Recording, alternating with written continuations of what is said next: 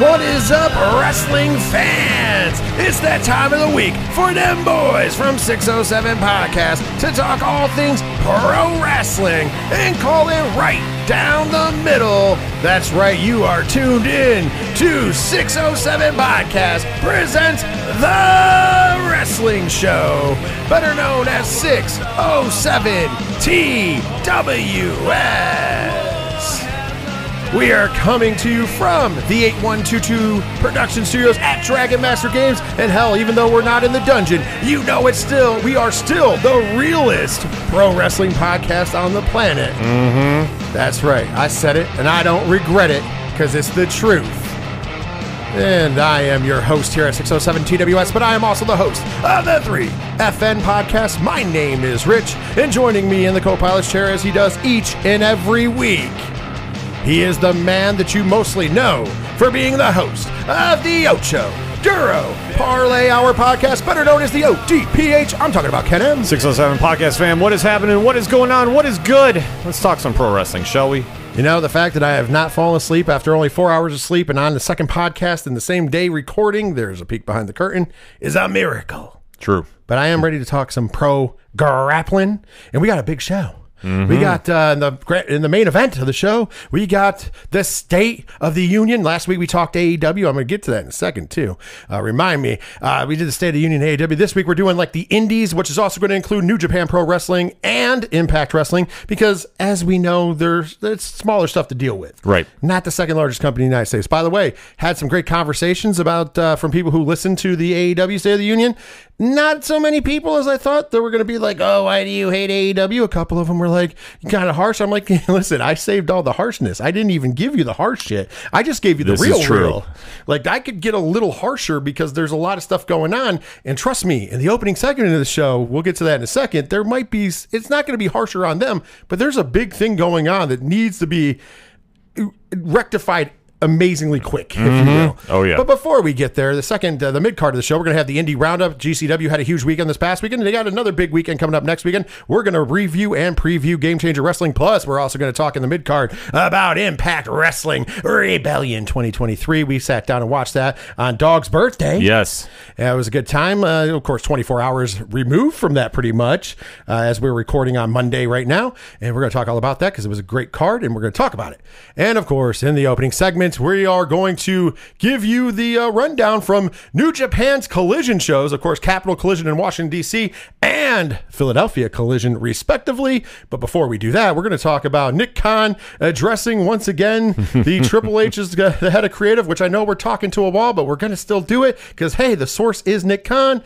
And before that, we're going to talk this whole CM Punk stuff coming up. Once again, we'll get to that in a minute. They do need to rectify whatever's going on there. All that and more. We also have a little, I don't want to call it PSA. I think we scare people away. It's not a PSA, but there was a internet question that got brought up that I'm going to address about pictures. And I'm going to address that in a moment. But before we do that, let's tell the fine folks how to find the Ocho Duro Parlay Hour Podcast. Very simple. Swing on over to odphpodcast.com. Join the conversation on the social media accounts. They're all right there on the front page. We like interacting with everybody. Check out the TeePublic store. Check out the Patreon link. Shout out to all our amazing patrons. One tier, and it's $2 a month, and you get a lot of content on the way. Parlay Points blog section, music section, the classifieds where you can find friends of the show, such as 3FN Podcast, Dragon Master Games, the directory. Basically, if it's anything and everything that is the ODPH, you can find it at odphpodcast.com. Of course, if you would like to find myself and the 3FN Podcast, it's simple, 3fnpodcast.com. We got all our social media links there. TeePublic link is there. Patreon, patreon.com/3FN Podcast. For as little as $1 a month, you get a ton of extra bonus content, plus you help support everything we do here, including 607 TWS and so much more. Also, while you're at it, there's the musical directory, which features bands such as Floodlands, whose song Ruins is the theme song for 607 TWS, and also our good friends at Second Suitor, whose song One Winged Angel is the song you hear at the end of every episode of 607 TWS. Make sure you check out all the great bands over there in the musical directory, and check them out on YouTube Music, Spotify, and Bandcamp to support them because they support us. Also, while you're at the website, there is links for 607 TWS, the 3FM Podcast, and even friends of the show like the ODPH. You can stream all the shows from there or go over to odphpodcast.com from there as well. And last but certainly not least, there's a sponsor section that helps bring us commercial free for 607 TWS 3FM Podcast and everything else we do. Big shout outs to Dragon Master Games. Make sure you visit them on the World Wide Web for all your Magic the Gathering and gaming needs. DragonMasterGames.com. Shout it out to them. Well, let's dive in a little pre-show, kind of like, I shouldn't say pre-show because we're in the show, but a little pre-game, if you wills. There was this big thing that went down on the internet this week, and I want to address it up front and right on Front Street. And then we're going to give you some good news before we jump into the show, okay? Okay. You always wrap it up. But the big thing, if you didn't see it going around, was there was a person on Twitter, I'm not going to mention him because fuck him, you know what I mean? Yeah. Who threw out a thing trying to get reaction, and they got it. So kudos and congratulations. But it is something that you hear from vets of the business, if you will. And me being a former person that worked in the wrestling business for over a decade, I'm going to weigh in on this as well. And of course, what was said was that it is unprofessional and makes you look like a mark if you ask for a picture from other wrestlers. And if you want to take pictures, you should sit in the seats and not be in the ring. And I'm going to tell you this. First of all, I'm going to throw it out there. First of all, it's bullshit. Take pictures. Okay? Yeah. Let's just get that out in the open right quick. And I'm going to give you the reasons why in a minute. But let me give you the reason why veterans have said that for a long time. When I came up in the business, I'm aging myself because I was in the business from roughly right about 2003, 2004 through 2015. Yes. I mean, right around that time, maybe a little longer. I might be off a year or two, but I know 2015 was definitely the end date. Yeah, 2015 you were out. December of 2015, if I'm going to be exact. But anyways, yeah.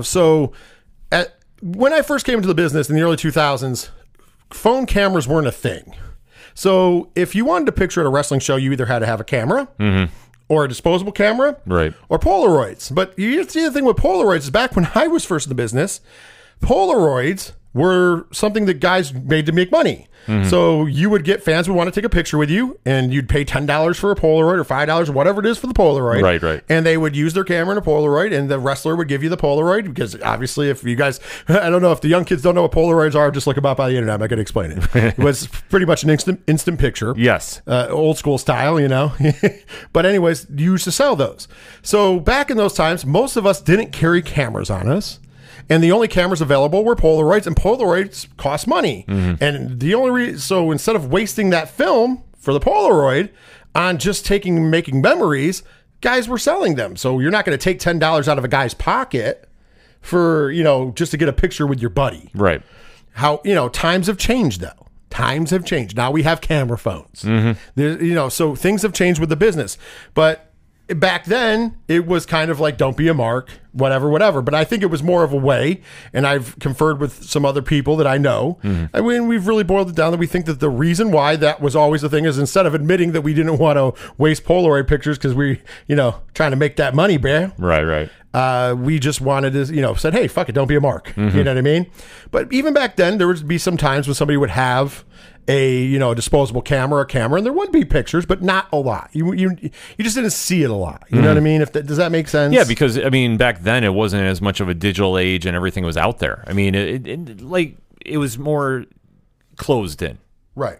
So then as time went on, of course, like I said, up to 2015, and you're going to be like, well, Rich, there was definitely camera phones by 2015. That's true. But a lot of people still kept to that old school mentality. Right. That was created previous to us even selling Polaroids at independent shows. It is what it is, right? Yeah, it was what it was. The fans might have a camera, but in the back, we weren't carrying because you carried what you needed.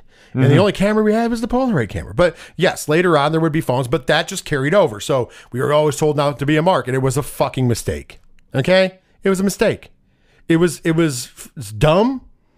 It was a stupid mistake. And I'm going to tell you the personal reason why. And it's a reason a lot of guys are going to give. We've lost too many fucking people that we don't have those chances with now. I think in my possession, I may have 2 pictures of me and Brody Lee, that is, for, just to be. And I worked with him at least twice a month for years. He's a friend. I can't get a picture with him again. 2 pictures, maybe. And I'm stretching to think. I had to think about it. I don't even know if I have 2 pictures. I think I do, though. I think I have 2. One with me and him with a group of people, and maybe just one of me and him. And it was just out at the bar or out somewhere, and somebody had a camera. And they gave me the picture. You know what I mean? But 2. Jay Briscoe. I have 1 picture with Jay Briscoe. 1. I can't get another picture with Jay Briscoe. There's not going to be another show that I'm going to walk in. He's going to say, hey, buddy, and give me a big fucking hug and have that opportunity. Neither of them. So, yeah, I have memories with both of them, and you can brag about your memories all. But listen, as we get older, those memories slip. Yeah. Thankfully, I've done enough recording that I've gotten a lot of them out in recording, and I've told them, even to people ad nauseum that probably are tired of hearing them, it's just a good way to fucking remember so they don't slip my mind. Because we don't have the pictures. And there's other friends. I have other friends that I don't think I even have a picture with. I might have a picture with Kevin Owens now.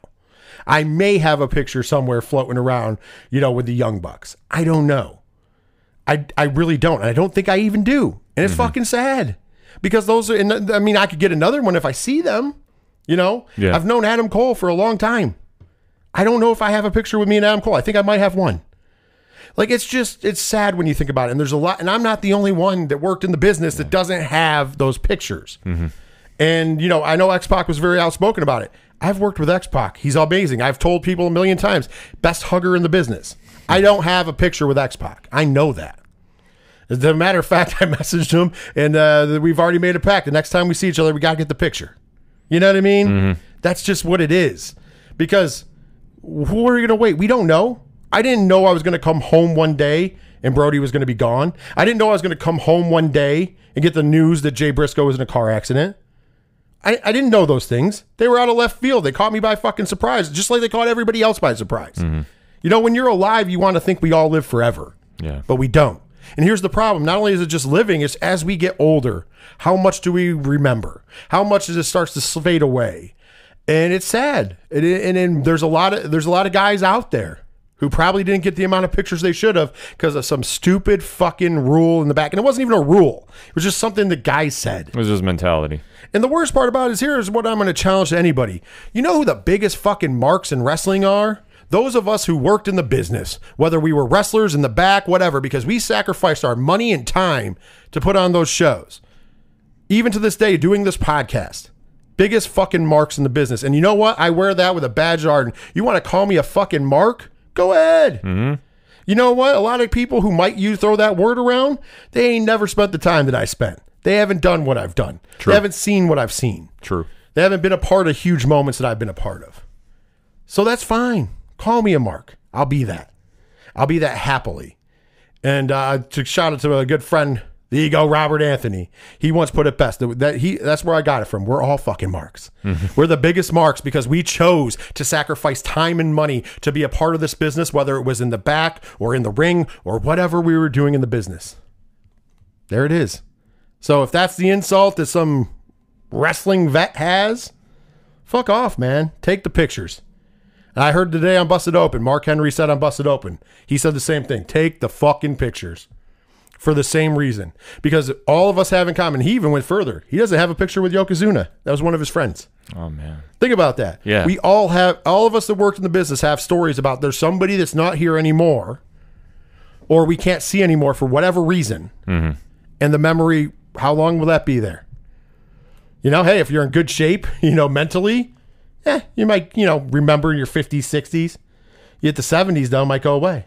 What if you fucking got dropped on your head too many times? It might start to fade earlier. Next thing you know, that picture would have helped jog that up. Like, oh, man, I remember that day. Yeah. Just take the pictures. So young guys, this is especially for wrestlers and people in the back working the business.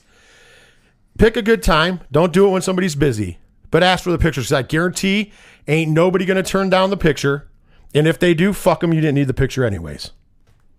Just throwing it out there. Because anybody who's a real one, listen, when you got guys on the top of the mountain or who have been to the top of the mountain, like Lance Storm and X-Pac and fucking the Hurricane and, the list goes on, Mark Henry.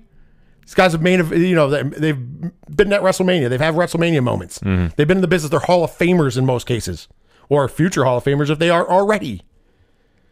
When they're telling you that, does it matter what some guy who fucking... just wrestled in the indies, and it's not a shot at people who just wrestled in the indies, because I love the indies. Right. But who am I going to take advice from? The guy that, this guy put it out and X-Pac instantly shot him down? I'm just saying, bro. I'm going to take that advice. And if you need any furthermore to get the pictures, man, I wish I had a lot of the things that I should have had. Unfortunately, the time when I first broke in, there wasn't, unless you had a disposable, which we did sometimes, and that happened. Outside of that, though, the phones came around and we were still clinging to stupid shit, Stupid shit. Now, let's do something a little more happier note, because a little tease, too. Next week on this show, right up front, we are going to announce what we're going to be doing for Live Stream for the Cure. Okay. I think that's a good idea. It's about time, build it up, and then we're going to announce what we're doing, and then eventually we're going to announce what we're doing that you guys can get in and help in on and get a little bit of swag for, too. So we're going to talk about that next week on the show. I think it's a good tease. So next week, in the beginning of the show, we'll tell you what's going down for Live Stream for the Cure, when you can hear us on Live Stream for the Cure, when it's all going down, brother, and what we're doing for Live Stream for the Cure this year. Of course, we definitely love being a part of Live Stream for the Cure. Absolutely. And donating money to cure cancer. So that's always a great fucking motivation. And with that being said, ladies and gentlemen, Ken M, I know you're chomping at the bit. I bet you need to look at that watch because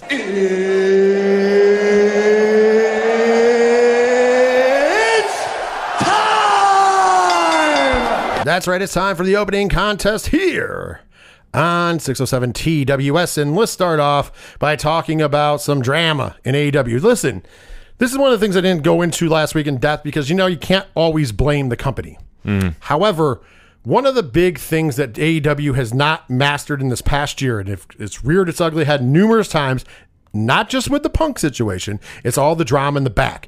There is less focus on storylines in the ring than there is with the drama in the back. Obviously, Punk is the biggest example, brawl out, if you will. Right. But we know we've had the issues with multiple wrestlers and Eddie Kingston, including Sammy Guevara. We've had all sorts of people, as Darby Allin referred to on an episode of Dynamite, going to Twitter and bitching to Twitter, bitching on podcasts, etc., etc. But now we've ramped this thing up, so we're not talking about everything like that. I just think that they need to get a house in order, and where the pieces really started to fall. There was little dramas before, but let's be honest, the biggest piece that made the most drama was the CM Punk issue at All Out, as we now lovingly refer to it as Brawl Out. Right. Of course, I'm tired, I'm injured, and I'm dealing with fucking children is always going to go down in history as one of my favorite quotes. Just throwing it out there, because I feel like that sometimes in life. I really felt that in my soul. I'm not saying he should have said it. I've vehemently said he shouldn't have. Right, but I feel it in my soul. You can relate to it. So with that being said, there's been a lot of rumors, and we want to make sure this is clear. Rumors and speculation on what is going on with CM Punk. We're going to kind of lay down some of them. We're not going to get too far in the weeds on it because, once again, they're all rumors and speculation until something happens. But we want to weigh in on what's going on because this is very important right now, because when you tune into the internet, the social medias, and you see AEW, what is dominating the AEW hashtag AEW? Ken M? Drama about CM Punk. And that's why this is important for Tony Khan and the rest of the people at AEW to get this shit under control as soon as possible. And I'm not talking about waiting until June 21st, allegedly, for his return. I think this needs to be clarified and issued out. I understand that doesn't whatever, but you know what? It shouldn't be what's dominating right now. There's 2 pay-per-views technically, and there's one pay-per-view that comes out right after June 21st, and there's a big pay-per-view, Double or Nothing, before. That happens in May. That's where the focus should be, but unfortunately it's not right now. Right. Most of your social media interactions for All Elite Wrestling, we got a little bit out of, the Wembley. Yeah. That's coming around, and that's a positive. Don't get me wrong, it's positive. May 5th is when tickets go on sale. We'll see how well they do on the opening day of sales, but still, once again, that's a positive. But outshining that and shadowing that huge positive is the CM Punk situation. So basically what the reports are going down is that CM Punk is all but set to return to All Elite Wrestling. Of course, we talked about it in the past. He put it out there through Dax and the FTR that, hey, I tell the wrestling fans I love them and I want to come back. I'll even work with the Elite. And then we got the gaslighting situation, the Brandon Cutler. We talked about it last week. And, people ran with the gaslighting. Well, between last week and now, the gaslighting has now gotten Dax Harwood a bunch of heat on the internet because the AEW diehards are like, hey, fuck you, man. You're the PR guy for Punk. You're in on this shit. You're gaslighting with him. It's crazy. Right. And that's going to, remember, it is mostly the diehard fans. And I want to say this. I don't agree with their tactics. However, they are valid opinions and feelings. I want to say that I don't ever agree when you attack people. However, it's valid if the fans of the product are upset about the situation. Yeah, I mean, you have fans that are donating their time and money and getting invested in the product, and this is a sore subject that's been lingering on now since last August. So now what we're hearing, allegedly in rumors, is that he will return on June 21st when Dynamite returns to Chicago, Illinois before the Forbidden Door pay-per-view. And when he returns to All Elite Wrestling, allegedly, make it clear, before that happens, I should say, allegedly, once again, this is all rumor and speculation until some's ironclad, he is supposed to be meeting with himself, Tony Khan, the FTR, which is interesting that they're there, and Chris Jericho. And you wonder why Chris Jericho? Well, two reasons. First and foremost, Chris Jericho is a locker room leader in AEW. We know that. I'm not taking anything away from Chris Jericho in that role. It's true. As he should be. Yeah. He's the veteran there. He should be the most respected vet there. Right. Who has done more than Chris Jericho in All Elite Wrestling in the world of professional wrestling? And if he is willing to give everybody his time of day to hear their problems and try to hash them out and find a solution, that's respectable. Because he doesn't have to do that. Right.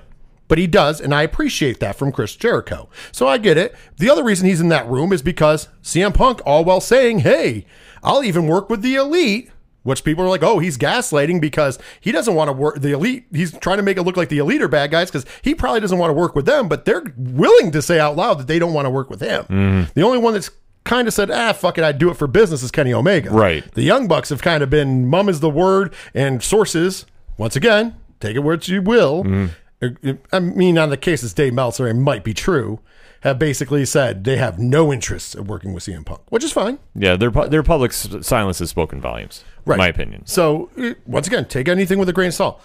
So here's the thing. While he was saying that, of course, we had the Instagram stories we talked about, where he took shots at Chris Jericho. You know, and then, of course, there was the infamous one where he put a picture of a bingo hall on Instagram stories. Yeah. That wasn't him returning to the bingo hall. He's taking shots at where a lot of the guys in AEW came from.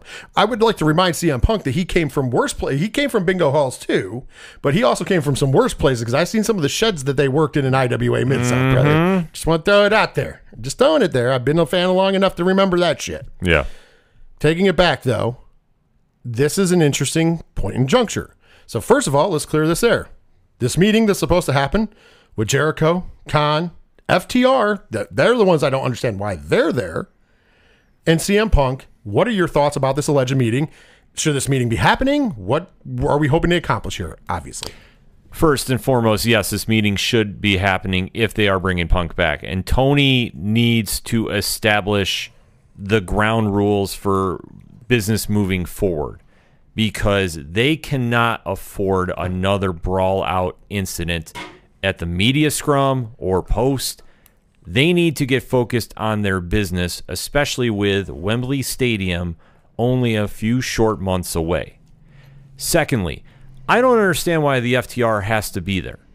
Because unless now all of a sudden, and granted, I don't know. This is my only speculation looking at this. Unless there's something worked out in their deal that they need to be there, like they're on like an executive vice president type deal or some kind of nonsense like that. Because it just doesn't add up that they need to be there to support Punk. Punk should be able to walk in there with Tony and Jericho. It should be just the three of them and maybe the legal team, and that's it. Let's hash it out. If anything, what should be in there is the Elite. Yeah. Let's hash it out once and for all. With a legal team. Yes. Because you want witnesses. Absolutely. Let's hash it out. Let's figure out if we can salvage any of this mess. And then call it a day. Maybe Hangman Page, because he's involved. He should be going up, and that should be what's happening. Maybe apologies should be said between all parties. You know, hey, my bad. We're good. We can work together. We don't have to like each other. You don't have to like people to work with them. Right.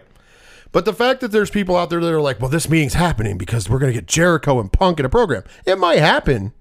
But also, you know, for those people who think that this is a work still, it's never been a work. Right. And the fact that, you know, somebody even went as far as tweeting to Chris Jericho about, you know, the one thing that's great about Jericho is he's, even if he doesn't like people, he's willing to work with them. And he said, not everyone. Very bold. And once again, people are like, oh, he's doing that to set it up on the internet, a feud. No, he is just telling you that maybe it's not Punk, maybe it's somebody else. He is just telling you that he's not willing to work with everyone, as nor should he. He's in a position in his career where he's probably, even over CM Punk, is a more respected worker. Right. Punk, great. He sold some tickets. He sold some T-shirts. In the grand scheme of things, Jericho's had the longer career. He's had the more decorated career. And if you go to any locker room in the world, there's going to be way more people telling you how great Chris Jericho is in comparison to CM Punk. It's just bottom line. And I'm not trying to take any shots at anybody. No, it's apples to oranges. It's truth. Let's be honest. And Eric Bischoff, whether people like him or not, made a good point. What is it going to take? If he decides he doesn't want to work with Punk, you do realize that Jericho is financially sound. He was financially sound before he ever came to AEW. He could just go home. I'm not even talking about him going back to the other company. I'm talking about going home. Saying, okay, you bring him back. I don't want to be here. I'm going to go home. Which hurts your business even more. Because then you lose a leader. Yeah. So you never know what could come out of that meeting. Maybe Jericho goes, fuck it. I don't want to deal with this prick. So then whose side do you take? And Tony, you got it. This is where the business has to come in, man. You're as guilty as any of the parties. You sat next to CM Punk as he ran down your company and said nothing. Let him just run your company and run down your fucking EVPs and run down your talent. You did it and you sat there. I mean, you did have a dumbfounded look on your face, but you sat there while he did it. Right. Like that was a bad look. We said it then. I'm saying it now. So if it comes down to Jericho saying, fuck this, I don't want to work with this guy. And if he's in the locker room, I'm not going to be there. Who do you side with? Do you let Chris Jericho go sit at home and bring Punk back? Or do you say no Punk? And if it's people out there thinking there's a certain amount of people, and mind you, your fandom, if they're attacking Dax and it's the fans of AEW, right, they don't want him there. So now you're just hoping to get the Punk fans that still might exist. Here's a little fun fact for you. When Punk was on the show, it was between 950,000 and 1.1 million was the ratings. It would fluctuate between that pretty much, right? Yeah. I'm being generous too. I mean, he only did the 1.4 the one time, and there was the 1.3 when it was the three guys. But then after that, 1.1, like right around 1.1 was the high end. And the low end was the 900,000s. Yeah, they average right around 900,000. So now we're averaging right around 850,000. It peaks in the 9. It did get to a million a couple times, but it's gone into the 9s a couple times. It's dipped as low as the 7s. Oh yeah, but mostly we'll say 850,000, right? 850,000 is pretty much the average. The million they've only hit maybe twice. Right, that's fine. Yeah. I'm just trying to gauge where we're at. Right, I'm just doing the math out loud though. So let's just say Punk averages you a million, which it wasn't quite a million, it was under, because you weren't being a million every week. And without him, it's 850,000. So the drama is worth 150,000 fans? No, but and once again, we don't care about the ratings as much here, but let's be honest. Those are the numbers we have to look at. Is the benchmark to get the temp in the room, because you see the domino effect he had when all this drama happened. Now you're almost a year removed from it, and where are you going with this? Because now when you bring him back, that's the risk you have about causing this all over again. Like, you're going to have a honeymoon phase, sure, but how long is that going to last? Like, that's something that you have to think in the back of your head, unless you establish the firm ground rules at said meeting. Right. Also, let's look at the pay-per-views. Without Punk, you're doing right around 120K, give or take. Yeah. With Punk, it was like 150K. So 30K in pay-per-view sales. I'll challenge you this. I'll tell you what, Tony Khan, if you knocked $20 off the price and made your pay-per-views $30, oh, big swing. I bet you would get like 200,000 easy. Easy. It's the price range that scares most people away. And if you want to put that to a test, just go ahead and put it to a test. And you would find out that it wouldn't be Punk. You could keep Punk off the show, lower it to 30, and watch the fucking cash roll in. I'm being dead serious. No, this is not and a it's joke. Not even because I'm trying to get it out of cheaper, because we pay it anyways. Right. But the point of the matter is, there's a lot of people that the $50 price tag scares them off. So $30, everybody can fucking go, oh yeah, kumbaya, we're good. Just throwing it out there. Anyways, going back to Punk's situation.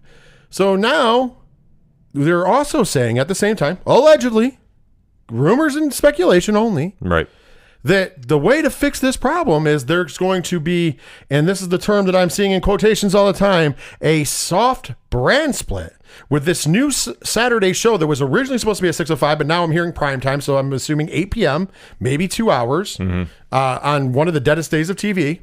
Just throwing that out there Yeah. for the folks that think it's going to do giant numbers. But Saturdays are not a popular fucking day. So, I don't know how big the numbers are really going to be. Probably closer to Rampage than Dynamite. Just saying. I'm not wishing you ill will. I'm just going by trends. It's an honest take. So they're talking about soft branding it and putting CM Punk on that show and other people that people don't get along with, so that way they can kind of soft split the rosters to keep the problems from each other. Well, how the fuck does that work when you have to do a pay-per-view? How does that work when you need to do a crossover? How does that work to book people against other people? It doesn't. No. You're not fixing the problem. You're just trying to hide it. It's like the classic sweep it under the rug. Like, you tell your kid to clean his room and he just throws everything in the closet. You open the closet, shit falls out on you. That's all they're doing. So I don't think this is a good idea. I think if you're going to have another TV show, which they're going to get, you should focus on pushing the most talent that you can. It's putting a Band-Aid over a wound. You're not solving anything here. And if this rumor is true that this is how we're going to mend fences and make everybody get along, this is not going to work. This is ultimately going to backfire in the worst possible way. And I hope this doesn't happen for that reason. I want to see AEW succeed, but this is not going to fly. And especially if we're now letting the inmates run the asylum, so to speak, and you're letting everybody just decide where they want to go because I don't want to work with this person. Well, I won't do business with this one. That's not their call. You are supposed to be the head person in charge. You were supposed to be the head booker, a booker of the year from what we hear, right? Oh, yeah. Booker, promoter. Then you got to call that tough shot and say, no, we're going to work together. Here's who's going here. Here's going there. My word is law as long as you're under contract. And boom, there you go. Right. And I mean, it's kind of funny. That's what's got to be done, period. Would I bring CM Punk back? No. I just don't think the fan base wants it. The diehard fan base, I don't think they want it. I could be wrong. Maybe you guys are going to rain and go, Rich, we do want it. That's not what it looks like when I turn it on to Twitter. It looks like they're against it. Every week on social media, it's so toxic when you're talking about bringing Punk back because the AEW diehards, the hashtag I'm with AEW fans, all with the names in the profiles, are screaming, don't bring him back because they've seen what this happened. And literally, you can see how AEW took a big step back from Brawl Out that they still haven't recovered from. I also want to point this out. Just throwing this out there, not starting any rumors. There was a rumor that came out that the Elite, all three members, signed new deals. Then it came out from Dave Meltzer, once again, these are all speculation, that that's not the case. That nobody's put pen to paper on nothing. And Dave Meltzer didn't say it, but I'm pretty sure he knows what the rest of us are thinking, and that is that they're not going to put pen to paper as long as this Punk thing's in the air. Yeah. This could be a contention that you might lose the guys who helped create your company because they don't want to be with him. And you're like, well, they don't want to go to WWE either. But who knows where that's going to be when the contracts are up? We know Kenny's contract was extended through November because of injury. The Endeavor deal goes through in June or July. That's when it goes through. That's when everything changes. Late June, yeah. Yeah, like I said, June, July. Yeah, I'm thinking all that. So what happens there is that's all of July, August, September, and October. That's 4 months where people can see that, oh, Vince isn't at shows because he's too busy being the board director for the entire company, which now includes UFC and WWE. Right. So he's not going to be there, as we pointed out before. Nick Khan will be running the show, and Triple H will be head of creative, as he has been, which we're going to talk about in a second, whether people believe it or not. But that gives that 4 months of people seeing what's going on with Endeavor and how they're paying people and what's going on. No matter how many false rumors people want to make up about this talent is unhappy and wants to leave, and that talent's unhappy and wants to leave, that's not the perception from within inside the company. Right. So here's the thing. Until it happens, let's say that all of the internet is wrong, which is probably right, because even if they're right, they're not right about everybody. Right. Exactly. So maybe half leave, maybe half stay, doesn't matter. But let's say the company is still going in the direction creatively and business-wise, like it has been the last year under Triple H almost. You don't think that it's more attractive if Kenny Omega's like, I don't really want to work with this guy, and they keep bringing him back, and they make him champion, and they shove him down people's throats, and we don't like him? You don't think that he might not go, hey, shit, I'm going to go sign a big deal over here? Yeah. And the Young Bucks are a little less likely, but you never know. Money and opportunity talks. Cody's over there. He's doing well. If everything keeps the same as it is now, not talking about what the internet is driving into you guys' heads at home. Because if you guys believe that stuff and you're listening to us, you guys, we give you the inside track all the time. It's not real. Right. But let's say you still are and you're convinced that it's real. There's a lot of time to prove it's not before contracts are up. And they're going to know more than you because they're talking to guys in that company. They're talking to Cody. They're talking to Xavier Woods, who they're friends with. They're talking to Kofi Kingston. They're talking, well, Tyler Breeze is in the company, but he's around enough people. Right. These are people they're friends with. We know this, man.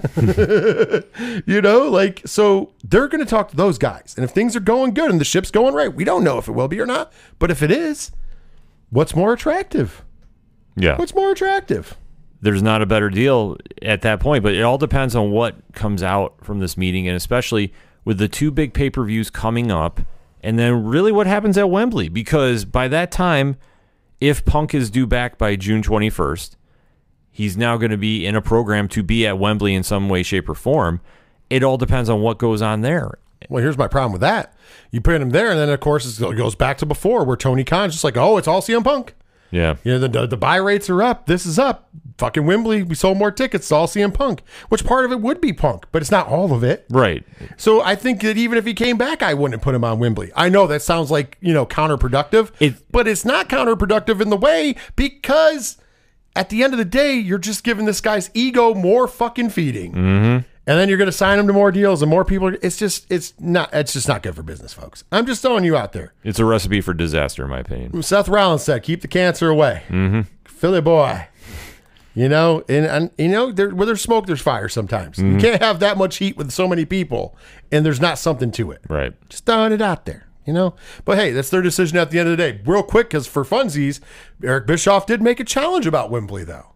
Eric Bischoff challenged Tony Khan to have the balls to book Goldberg versus CM Punk at Wembley. And I'm going to tell you what, from a booking business standpoint, it would draw. He just gave him a fucking gem. I know there's a lot of people on the internet that say, oh, the match will be horrible. Yeah, but you guys are trying to sell 90,000 seats. Goldberg's a big name. CM Punk's a big name. Hey, I just said I want to book him, but hey, if you book him against Goldberg in an attraction match, he's not in the title match. He's not in a, he's in a profile match because it's an attraction match, and it is what it is. I can see that as if you want to put him on Wembley, it's the perfect scenario to make all the monies. Oh, I agree. Like, if you're going to use him on the show, you got to get big names. And that's the thing. For an international audience, Goldberg is still a big name. Punk is a big name, so they would definitely draw in some fans that probably wouldn't go to the show. Is it going to be enough to swing the needle in the 90,000 direction? No. Who knows? No, but it would draw. It would draw. It would draw. It would be a mess, but it would draw. From the business end, it would draw. Yeah. In the match, if booked right, could be good. It won't be great. It won't be a classic catch-can style. Oh, no, but Punk on the mic, talking shit about Bill Goldberg in the build, and Bill Goldberg just having to breathe fucking fire and beat the shit out of him for a little bit. Hey, there you go. It writes itself. Believe it or not, business-wise, coming from me, it's a book. It's actually a good. It was a good pitch. It wasn't even a challenge. You could sell tickets off that bench. Because here's what I would do. This is what you should be doing in Wembley. First of all, your main event should feature the AEW World Champion, which as of right now is MJF. I don't see a reason to take the title off of him. So I would put MJF and build a good storyline to it. Giving the Indiana credence. Let's say Drew McIntyre's contract is up soon, which I do believe it is. There's differing reports on that when it comes up. Right. Some say it's already up or close to being up. Some say it's not till June or July. Either way, it is before Wembley. If I'm Tony Khan, I make the power play for Drew Mac. If Drew Mac wants to take the money and go, I'm always leery about going there because of the oversaturation of wrestlers. But once again, for the Wembley show, smart.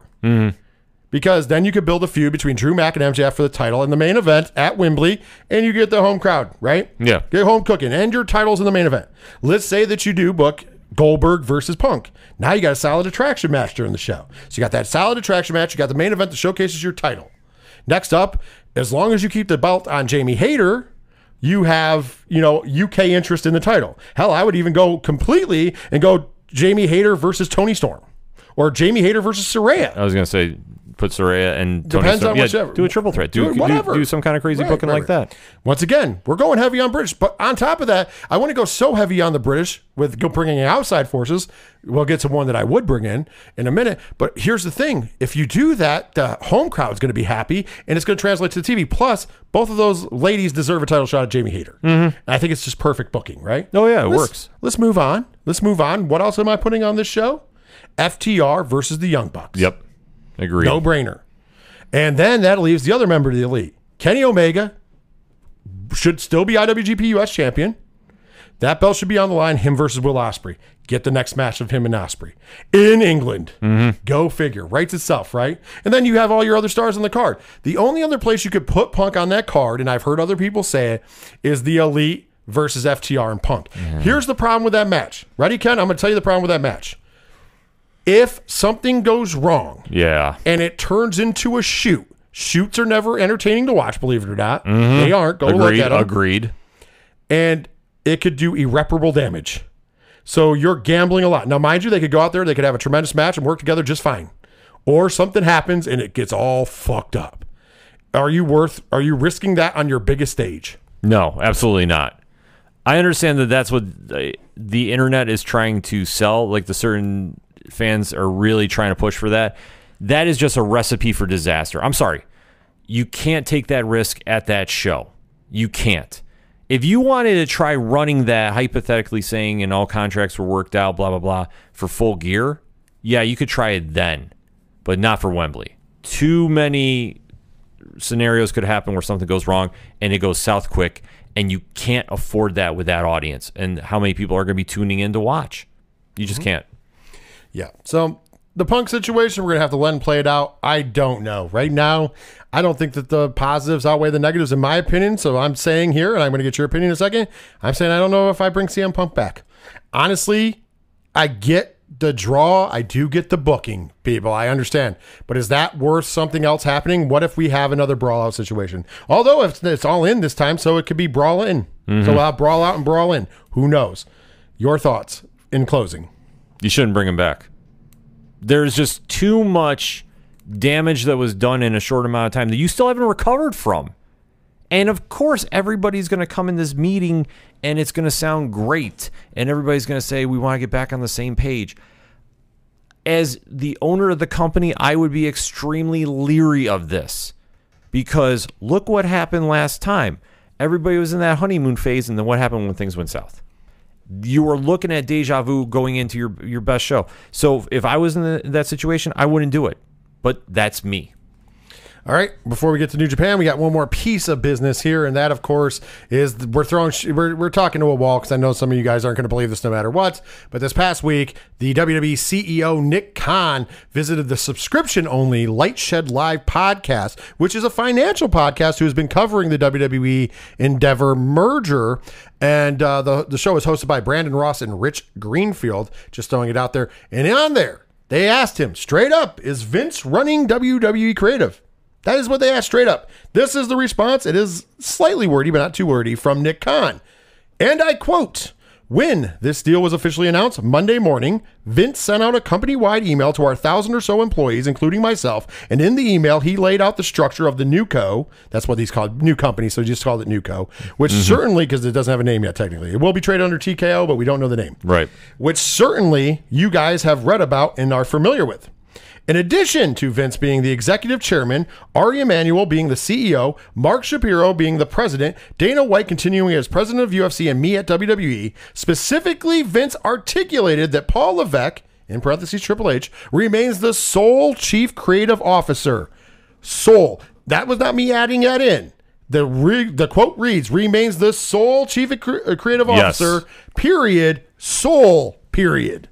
Mm-hmm. So he's stressing sole. Only one. Going on. So how does it work? Does that mean because I'm technically in charge of the business side of the business that I don't seek input from other people? Or I wouldn't speak or seek input from Vince McMahon, who created this entire empire? That would be a mistake on my behalf. Paul and Vince have a family relationship, a relationship that stands back to the mid-90s. Paul's in charge of creative. If he wants input from Vince or Vince has ideas, then he and Paul are going to communicate. That's always going to be the case. We're lucky to have Vince. We're lucky to have Paul in control of creative. End quote. So once again, Nick Khan, in another line on the list, says the sole creative controller is Triple H. Does he seek input? He can. But at the end of the day, the buck stops with him. Even if Vince tells him, I want you to do this, he can tell him no.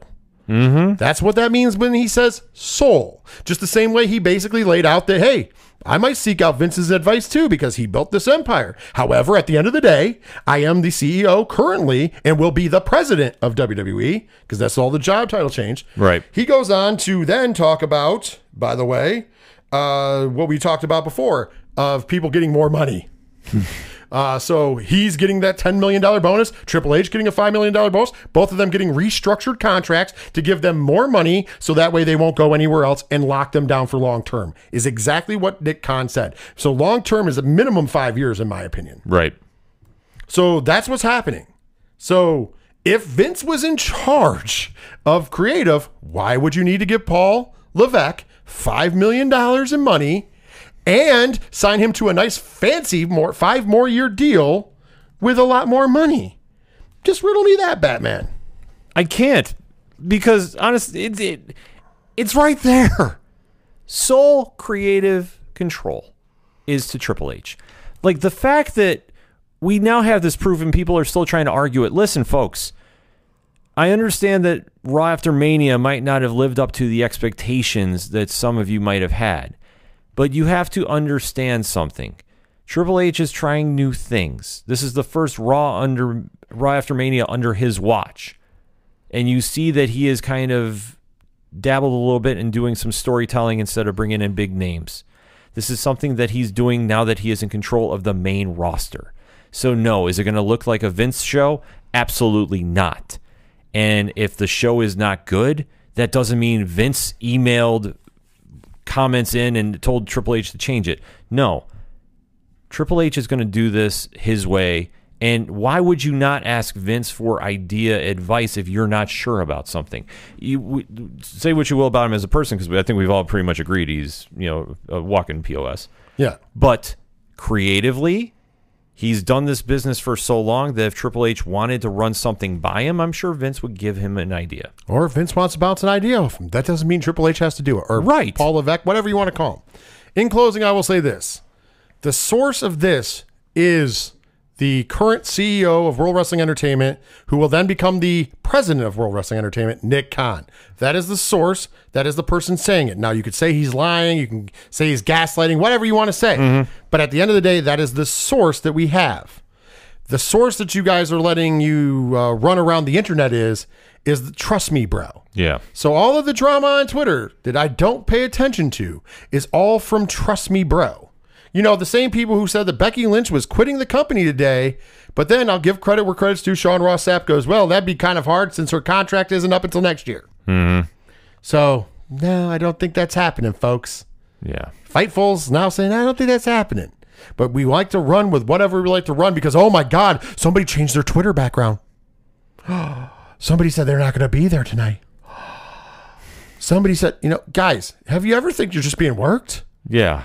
And you're being worked by the guys reporting it. So once again, until proven otherwise, I'm going to side with the source of Nick Khan, who is the CEO and president of World Wrestling Entertainment, over the trust me, bro source. Yeah. Because if the source is so high on the pecking order, name them. Oh, well, they don't want to be named. Okay, that's because it's full of shit. Trust me, bro isn't working. They're feeding you bad information. Mm-hmm. Just saying. And also, this once again, the love affair of saying that Triple H can't book a bad show, that's just kind of bullshit. Yeah, like, where did this narrative come from? Like, that's where I'm kind of curious.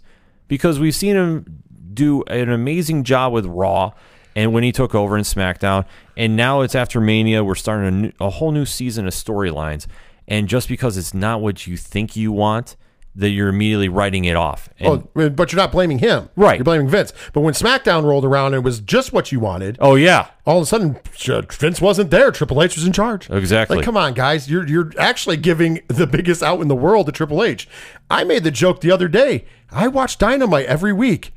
And sometimes it's a rough watch, as you guys know when I talk about it on the show. Mm-hmm. The other week, when I saw the new Luchasaurus get up, it looked awful gladiator-ish. Yeah. I messaged both you and Wall and said, oh, man, breaking news, Vince McMahon's All Elite. He's booking All Elite Wrestling. Mm-hmm. Tell me I'm wrong. So if you're looking for fingerprints, you can find them. I mean, it looked like a gladiator to me. Yeah, exactly. Who's got a hard on for gladiators? Remember Karrion Kross? Remember Keith Lee? Vince McMahon, brother. Mm-hmm. Vince McMahon. Also, looked like Adam Cole was half-ass managing Keith Lee. Remember, that was allegedly the plan. Yeah. That was Vince's idea. So maybe Vince is booking All Elite Wrestling, folks. I don't know. Maybe you want to start that rumor. I forgot about that. Oh, my God. Yeah. How shitty is that? Once again, guys, if you look for fingerprints, you're going to find them. You always find what you seek for. Seek and you shall find. I think that's the actual quote, right? Yes. You know why? Because we always find what we seek. Whether it's truth or not doesn't fucking matter. Yeah.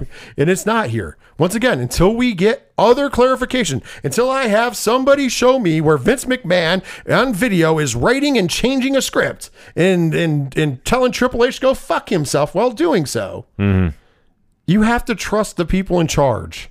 Yeah. Because what does it benefit them? And like I said, for Triple H, if I'm Triple H, I love you guys blaming Vince. Because that means if he books a bad show, he's got a free pass. And you guys are going to praise him when he books a good one. Yeah, it's so bizarre. But, you know, the rumors of Johnny Gargano's leaving TV because of Vince. And then, oh, yeah, wait a minute. He re-injured his neck. Yeah. Becky Lynch is done. She wants to be out. Oh, no, she still has a contract. Yeah. Like, oh, Seth Rollins is unhappy. He's leaving too. But, yeah, he's got a match with The Miz. Did you ever think that Seth Rollins isn't smart enough to fucking work you guys up? Because that's what he does. They got to be having a field day in the back about this. I swear, they must be running with it. And I will point this out to you. Seth Rollins, with the specter of CM Punk from his comments out of it, believe me, please, Seth Rollins will not go to a company where CM Punk is. Exactly. I will guarantee you that much. So he ain't going to AEW if CM Punk's there. Now, if CM Punk doesn't come back, you never know. You can make a shot at it. Sure, but I'm not saying he's going. I'm just saying you can make a shot at it. Mm. Well, if he does go, giving him credit, then Dean Ambrose all of a sudden is now the second best member of the Shield in the AEW. Yeah. And I guess Seth Rollins could be the Roman Reigns there. Mm-hmm. And I guess that could be a draw. If I'm Tony Khan, I'm offering him a lot of money in that draw. That's just smart business, folks. Now that we're past the throw shit at the wall and whether you guys believe it or not, it's just our takes. I hope you guys take them as that. I know most of you do. And let's get to something happier because I know Ken's going to mark out for this. Let's go. Let's talk New Japan Pro Wrestling real quick because they had some big shows going down. Of course, this past Saturday from the Entertainment and Sports Arena in Washington, D.C. on Saturday, April 15th, we got Capital Collision. So being in the States is great. We got two shows. The first one in Washington, D.C. The pre-show match was TMDK's team of Bad Dude Tito and Shane Haste defeating the West Coast Wrecking Crew, Jarrell Nelson and Royce Isaacs in 8 minutes and 31 seconds with the Ride the Lightning finisher. We kick off the actual show with a 10-man tag team extravaganza. The team of Kevin Knight, Gabriel Kidd, Speedball Mike DeBailey, Volador Jr., and Kushida defeated the team of the DKC, Clark Connors, Leo Rush, Rocky Romero, and Sexy Chucky T. Chuck Taylor. And, of course, Volador Jr. pinned Rocky Romero with the backcracker, and thus has now earned a shot at Rocky Romero's AAA championship. Yes, it's very interesting. So Volador Jr. versus Rocky Romero is on the cusp. But the most notable thing after this match, Clark Connors attacked the DKC. Yes. And nobody knew why, but we would find out later in the night. Next up, speaking of which, we found out pretty quickly because next up we had AR Fox take on David Finlay. At the end of the day, David Finlay defeated AR Fox 10 minutes and 28 seconds with the trash panda finish. And after that match, he said, hey, I promised you a new member of the Bullet Club. Out comes Clark Connors. And Clark Connors is your newest member of the Bullet Club. Love this addition. And also he made the statement. He said it in the ring. David Finlay said, if I don't authorize it, it ain't Bullet Club. I ain't worried about selling T-shirts like they've worried about in the past. We're getting gritty. We're beating people up. And so you're either going to win and beat the shit out of people or you ain't being in Bullet Club. I love it. Laying it down, brother. Next up, we had a New Japan Wrestling World TV Championship match. Your champion, Zack Sabre Jr., taking on Filthy Tom Lawler. This match got 13 minutes and 12 seconds at the end of the day, and still NJPW World Television Champion, Zack Sabre Jr. This match was amazing, by the way. It went 13 minutes and 12 seconds out of the 15-minute time limit. I need this ran back. This was phenomenal. It could have gone either way. At the end of the day, Wake Me Up Before You Go was the win. That was, of course, his pinning combination that Zack Sabre Jr. likes to win to retain the title. Next up, we had a special singles match. This match took place in front of nobody in the pandemic, in front of an empty arena. So we finally got it in front of people. Tomohiro Ishii defeats El Desperado with a vertical drop brainbuster in 16 minutes and 40 seconds. One of my favorite matches of the weekend. Yeah, very solid. Next, we had Fred Rosser taking on Rock Hard Juice Robinson. This match didn't even get started as Rock Hard Juice Robinson destroys Fred Rosser, even dropping him with a roll of quarters. Yeah. And at the end, grabbing the mic and telling Fred Rosser, because remember, Fred Rosser said, I'm inviting your wife to sit in the first row. Of course, Juice Robinson's wife is Toni Storm. She's going to sit in the first row while I beat your ass. Of course, we called back to the slap heard around the world as Juice Robinson on the microphone told Fred Rosser while he was laying there in agony and pain, keep my wife's name out your fucking mouth. Yeah. So it got a little personal there. Next up, we had the tag team match we were waiting to see as the LIJ team of Hamaru Takahashi and Tetsuya Naito took on Kanamura and Sonata. This match went 16 minutes and 40 seconds. At the end of the day, Kanamura locked in the modified Samson clutch on Takahashi for the win. So just 5 guys representative, including the new IWGP World's Heavyweight Champion Sonata, coming out with a victory there. Very solid match. We do know now, though, that the ticking time bomb Takahashi is going to be getting a shot at Sonata's World's Heavyweight title. But before he can do that, he has to put the belt up on the line against Kanamura. That was the agreement. So in the near future, I do believe at Duntaku, it has not been announced yet, but I believe at Duntaku, we are going to get that junior heavyweight title match so we can finally get Takahashi versus Sonata. Can't wait for that. Next up, the Strong Openweight Championship was on the line. Your champion, Kenta, defending the title against Eddie Edwards. These two haven't wrestled in 13 years. That's crazy. This match got 18 minutes, 42 seconds, and via the go-to sleep, Kenta retains the Strong Openweight Championship. One of my favorite matches of the weekend.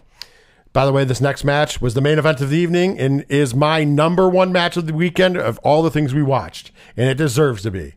It's a 3-way dance for the Strong Openweight Tag Team Championships. Your champions, the Motor City Machine Guns, Alex Shelley and Chris Sabin, defending the titles against the IWGP Heavyweight Tag Team Champions, Aussie Open, Kyle Fletcher and Mark Davis, and of course, the Dream Team, the Ace, Hiroshi Tanahashi, and the Rainmaker, Kazuchika Okada.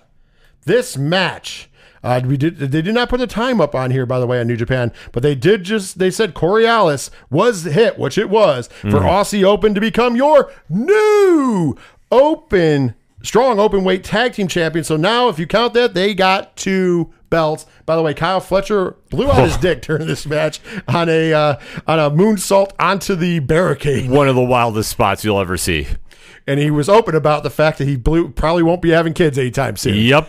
But I love that Kyle Fletcher got on the microphone and said, with this win and the matches that we put on, I don't care what anybody says, we are the best tag team in the world. The crowd in DC started chanting FTR. He said, I want you to chant FTR because I want them to fight us because we'll destroy them because we're the best tag team in the world, bar none. Absolutely love this promo. I hope that leads to something because we didn't get a lot of build for Forbidden Door on either of these cards. And I would really like to see Aussie Open versus FTR once again. I could see that being the main event of Forbidden Door, to be honest. Well, I hope so. Well, Sunday they were back for Collision in Philadelphia in the 2300 Arena, formerly known as the ECW Arena in sunny Philadelphia, Pennsylvania. Let's go over the match. The first match of the night, we got to see Valador Jr. tag with El Desperado as they defeated the team of Kevin Knight and Delirious. That was a great match to open. And an ROH Pure Rules match, Alex Coughlin defeated Hot Sauce Tracy Williams. And of course, we didn't understand at first where this was coming from. Alex Coughlin has challenged Shibata for the ROH Pure title. Yeah. And he wanted to get a warm-up in there. And he impressed the shit out of me. Same. Next up, we got the blowover from the night before. The newest member of the Bullet Club, Clark Connors, defeated the DKC in a very strong fashion. Yes. Next up, we had a 6-man tag team extravaganza as Team Filthy, the West Coast Wrecking Crew, Jarrell Nelson and Royce Isaacs, and the leader of Team Filthy Tom Lawler, defeated TMDK team of Bad Dude Tito, Shane Hayes, and the NJPW television champion, Sack Saber Jr. Tom Lawler gets the win. Hopefully that means we're going to get that run back for that TV title. Completely all right with that. Next up, we had a tag team extravaganza as the Just 5 Guys team of Kanemaru and the IWGP World's Heavyweight Champion Sonata defeated the return of the Rottweilers. That's right, Rocky Romero and Homicide. Yeah. How awesome is that? Insane. Next up, we had a AEW International Championship match. Your champion, Orange Cassidy, defending against Gabriel Kidd. This match got 11 minutes and 52 seconds. And the mousetrap at the end of the day gets Orange Cassidy a defense of the AEW International Championship. How good has Cassidy been since he's got that belt? And he was great in this match. Yes. Great. And there was, you know, I'm usually against the handshake spots, but good respect from Gabriel Kidd and Orange Cassidy at the end. Cassidy gave him the glasses. Yes. They gave the thumbs up together. Next up, we had a tag team match where we had the team, the LIJ team of Tetsuya Naito and the Ticking Time Bomb, Hamaru Takahashi, taking on the Bullet Club team of Chase Owens and Kenta. At the end of the day, Destino was hit on Chase Owens. LIJ gets the win. Bigger news of this is, is that going to lead to Chase Owens being out of Bullet Club? Because David Finlay doesn't like losses. Yeah. That's the first question we got out of this. But the second thing we got is Rocky Romero comes to the ring. We had a little bit of fun with this. Naito's checking him down. He's acting like he's going to be a referee between Takahashi and Romero. Romero's like, no, I come in peace. Tranquilo, brother. I come in peace. Remember, Ticking Time Bomb, you promised these people last time you were in the States that you were going to bring over a juniors festival. Mm-hmm. Well, we're not going to make you a liar. So we're announcing that coming up, I do believe in August, yes, we are getting the New Japan Juniors Festival at the 2300 Arena in Philadelphia, Pennsylvania. How cool is that? I do believe it's August the 10th or it's August the 8th. We'll have to get back to you guys on that because I know the day before got announced at the Impact Show. We'll announce it now. Mm-hmm. We're getting Multiverse United 2. Yes. Also from the 2300 the day before that show. All so about that's pretty this. Awesome. Next up, we had the IWGP United States Championship #1 contenders match. Originally, it was supposed to be Lance Archer taking on Rockhard Juice Robinson, but Juice Robinson got suspended for his actions of beating up Fred Rosser. So Fred Rosser, injured and all, got to take him on. And this was a hardcore rules match. And he didn't stand a chance, but when it looked like Fred Rosser might pull it off, Juice Robinson came out of the crowd, out of nowhere, attacked Fred Rosser, and Lance Archer moves on in the IWGP United States Championship #1 Contenders Tournament. Yeah. And last but certainly not least, the main event of the evening for the Strong Openweight Tag Team Championships. Your new champions, Aussie Open, Kyle Fletcher and Mark Davis, taking on Lio Rush and Tomohiro Ishii. Corey Ellis ends the match again as still your openweight tag team champions, Aussie Open, but a great match here as well. Very solid match to cap off a very entertaining card. New Japan was on fire this week. We got a lot of upcoming shows to New Japan, so keep your eyes on NJPWWorld.com because coming up in the not too distant future, we've got the Road to Wrestling Dontaku is coming up, and Dontaku itself will be going down on Thursday, April 20th. That's the Road still. You got a bunch of Road events till then, but Dontaku comes up at the beginning of May. Mm-hmm. So we got a lot on the schedule, ladies and gentlemen. You're going to want to keep your eyes on it, and trust me, it's always a good time to keep up on NJPWWorld.com. By the way, to be specific, Wrestling Dontaku goes down on Wednesday, May 3rd, just because it's going all over the place over here. And then, of course, right after that, we start up the Best of the Super Juniors on Friday, May 12th. Yeah, in Kurokan Hall is where we started up. And then there's a whole lot of them coming up before... we've got Dominion in Osaka in June. We've got a resurgence in Long Beach. So they're coming back to Long Beach in May as well. So keep your eyes on NJPWWorld.com for all of that great streaming action. And if you want to know more about it, go to NJPW1972.com as that is the English version of the New Japan website. Well, that is a long open as again, but we had a lot of stuff in there. So we're going to finally take a break, get a little beverages in ourselves. When we come back, we're going to hit you with the Indie Roundup, talk some Game Changer Wrestling before reviewing Impact Wrestling's Rebellion 2023.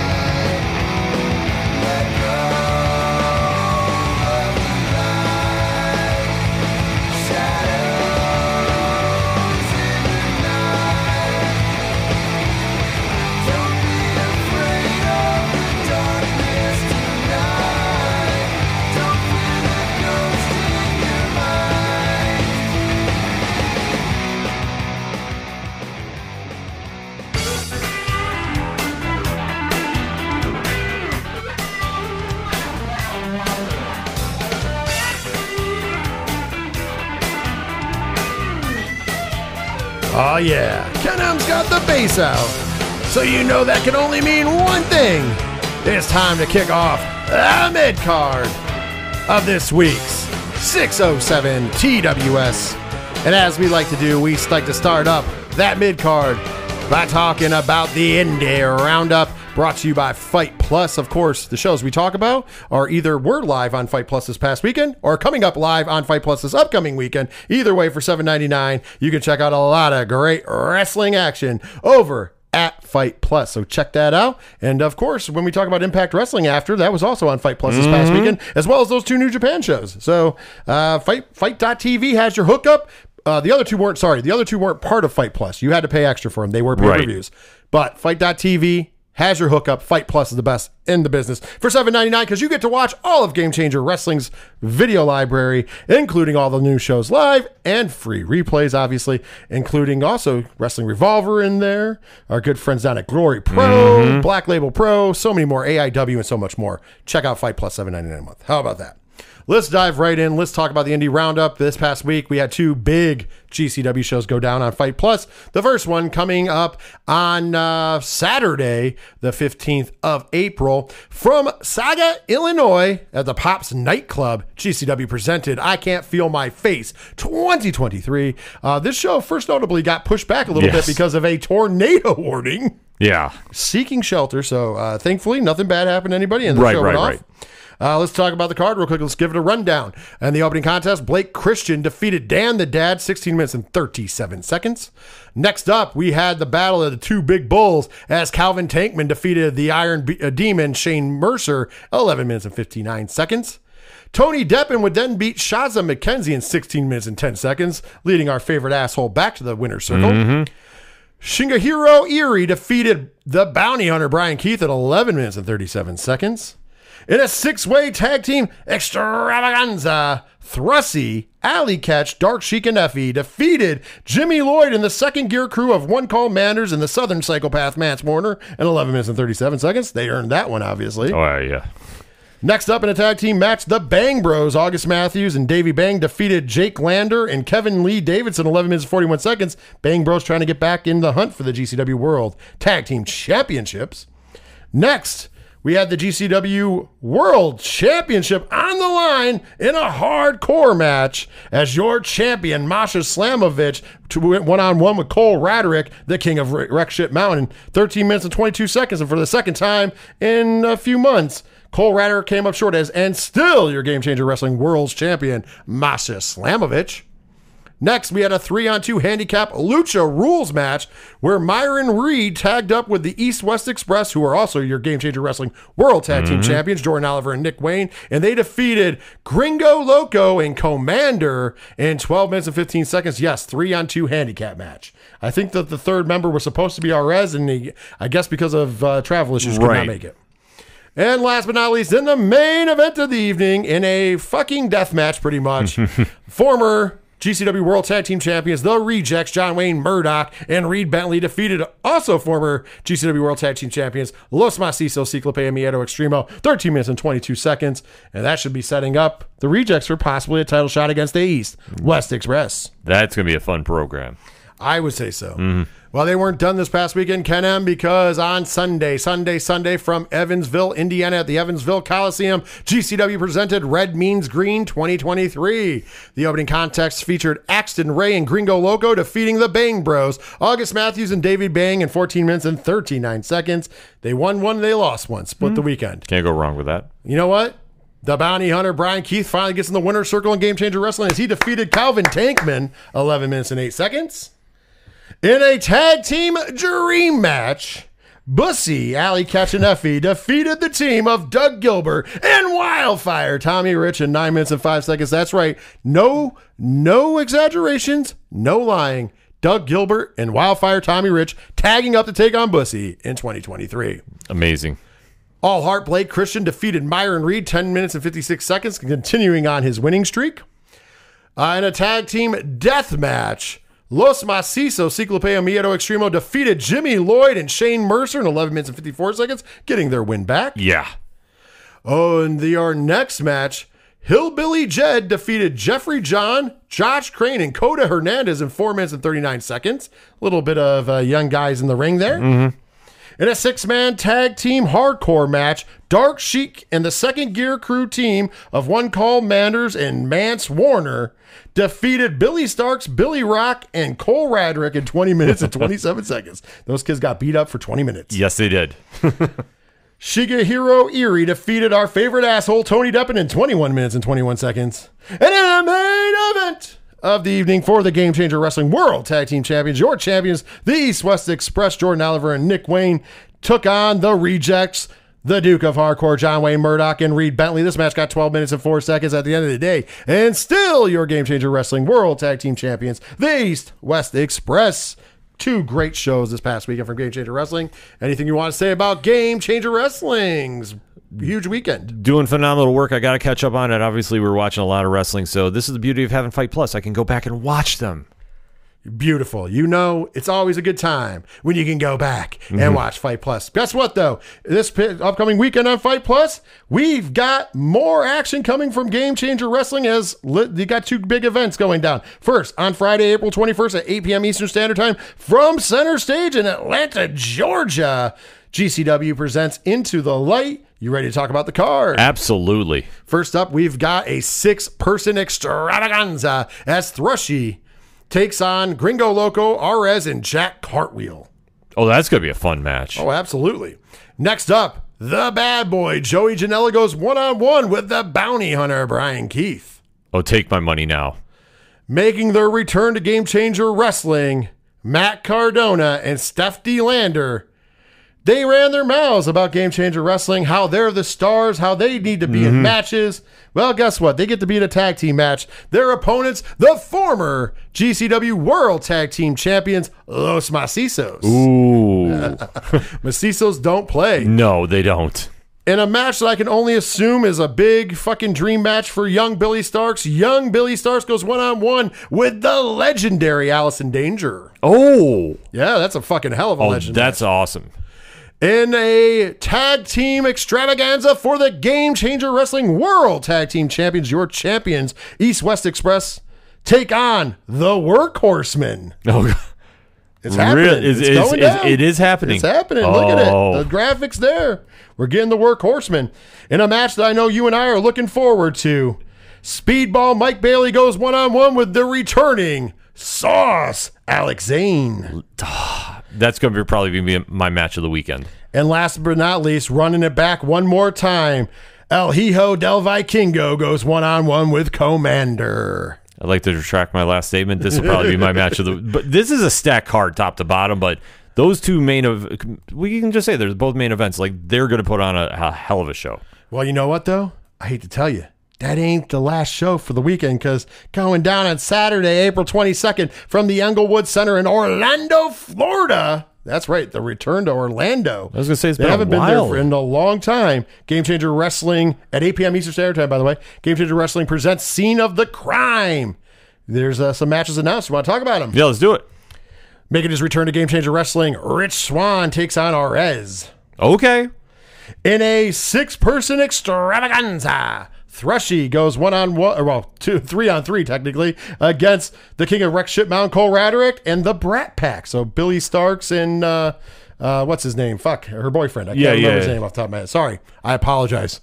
Next up, we have the JCW. That's right, the Jersey Championship Wrestling Championship is on the line. Your champion, the East Coast Ace, Big Breakfast, the Call-Out Cutter, Jordan Oliver. You know, he's a man with 2 belts because he's also one half of the Game Changer Wrestling World Tag Team Champions. He puts that belt on the line against Shigehiro Erie. Ooh, that's going to be an amazing match. That's going to be great.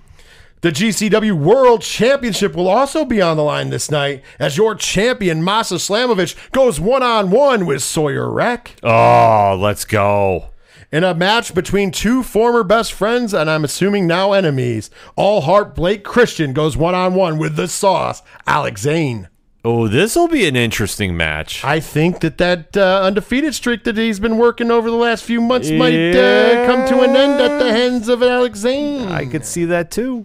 And last but not least, for the Game Changer Wrestling Extreme Championship, your GCW Extreme Champion, the bad boy, Joey Janela, puts the belt on the line against Commander. Ooh, that's going to be a fun match. Guys, check it out wherever you can. GCW Fight Plus, $7.99. You get all those action. You could go back and watch the ones from last week. It's the best deal in pro wrestling. But you know what else you could watch on Fight.tv? And we watched for sure on Fight.tv? We watched some Impact Wrestling. Yes, we Impact did. Wrestling was back this past Saturday night with one of their biggest pay-per-views of the year, and a highly touted one this year as well, because Impact Wrestling brought us Rebellion 2023 from one of the coolest looking venues that I've ever seen, the Rebel Entertainment Complex in Toronto, Ontario, Canada. How cool was that venue, by the way? The ceiling shot was epic. Well, the building as a whole looked like a UFO with screens everywhere. The ceiling had screens.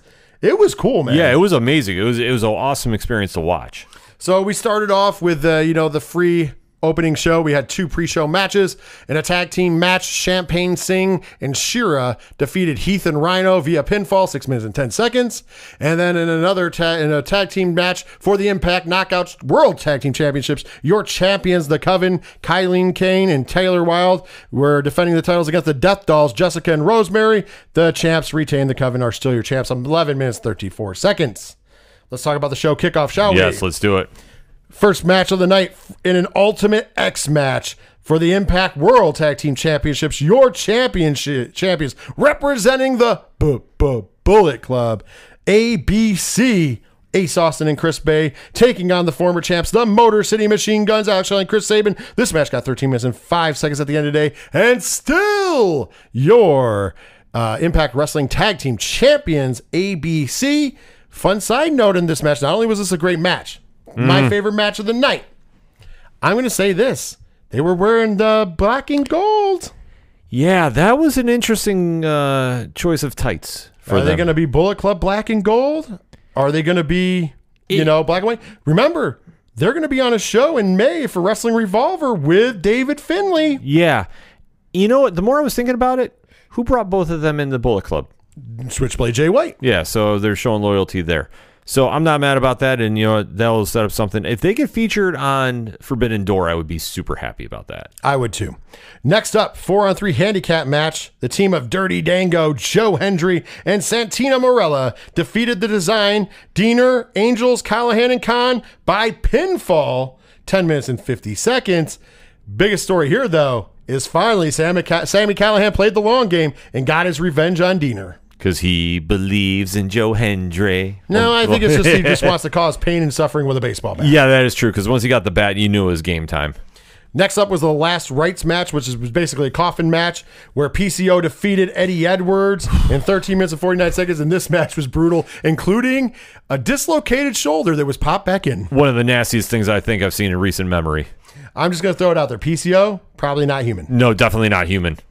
Then we had the three-way elimination match for the Impact X Division Championship. Your champion, Trey Miguel, defending the title against Jonathan Gresham and Speedball Mike Bailey. Speedball Mike Bailey would eliminate Jonathan Gresham, but then Trey Miguel would eliminate Mike Bailey to still be your Impact X Division champion. Really enjoyed this match. It was a very good match. Next was the 10-wrestler Hardcore War. Team Dreamer, Tommy Dreamer, Bhupinder Gujar, Frankie Kazarian, Killer Kelly, and UAU Amore defeated Team Bully, Bully Ray, Brian Myers, Kenny King, Masha Slamovich, and Moose. 25 minutes and 15 seconds. This match was a lot of fun, including the referees refusing to hold the ladder for Bully Ray, but then also beating up Bully Ray. I've never seen 5 referees beat up a wrestler before, but I enjoyed it. This match had everything. In fact, I need to see more Masha versus Killer Kelly. Yeah, I loved when they had their square-offs during this match, but overall, this had everything that you wanted in a match. How about Killer Kelly bringing the staple gun to the ring? Yeah. Yeah, Killer Kelly's hardcore, if you will. All right, we had our 2 main event spots for the vacant titles. First up, though, the men's Impact World Championship for the vacant title. We had Kushida taking on Steve Macklin. This match got 16 minutes and 30 seconds. At the end of the day, your new Impact World Champion, Steve Macklin. However, the bigger story is happening here. By the way, great match. Don't outside it. Yes, very good match. But before the match, Nick Aldis came out to the commentator's booth and said he has reached a deal with Impact Wrestling. Of course, I think they tipped their hand a little too much. At the end of the match, Steve Macklin said, "Hey, I don't want the referee to hand me the belt. Scott D'Amore, you said that if I could beat your boy Kushida, you would personally hand me this title. So get your ass out here and be a man of your word." Of course, Macklin would want him to put the belt on him. He would just shove the belt at Macklin. So Macklin clocked him upside the head, gave him a little beatdown until Nick Aldis made the save. Yeah. Man, I feel bad for Steve Macklin. It looks like he's going to be a transitional champion, as I'm sure the belt will move to the national treasure Nick Aldis sooner than later. Yeah, no, I agree with you. I mean, I'm happy to see Macklin get the belt, though. I got to say that because he has put in a lot of work to really step his game up. But I agree with you. I thought this was all telegraphed. The minute we saw Nick Aldis come out, I was like, Which sucks. I hope they have at least a competitive one. Maybe give Macklin a couple wins over Aldis and make him earn it. Yeah. I'm not saying Aldis shouldn't be champion. He's one of the best wrestlers in the world. I agree completely. But it just kind of sucked that, the man that you're crowning a man that night and you got the guy is going to take a belt from him right at ringside. And in the main event of the evening for the vacant Knockouts Championship, Jordan Grace taking on Deonna Purrazzo. This match got 17 minutes and 10 seconds at the end of the day. And your new Impact Knockouts World Champion, the Virtuosa, Deonna Purrazzo. So Macklin and Purrazzo, married in real life. They are the king and queen of Impact Wrestling, if you will. And I enjoyed the women's match immensely. Oh, this is a fantastic match, and always happy to see Purrazzo get the belt. You know what? Both the ladies left in the ring. That's all we can ask for. Indeed. And I thought it was tremendous. But if you want to, you can go back and check out Impact's Rebellion. That was a pay-per-view, so you'd have to pay $39.99 for that one. Just like the New Japan shows were $29.99 for both of them on Fight TV. But of course, if you want to go watch Game Changer Wrestling or any of the other great independent shows that are on Fight Plus, that's only $7.99. So all that great action coming to you from Fight.tv. Ladies and gentlemen, we're going to take our final break. When we come back, we're going to talk a little bit about the state of the union of indie wrestling and Impact in New Japan in the main event of this week's 607 TWS.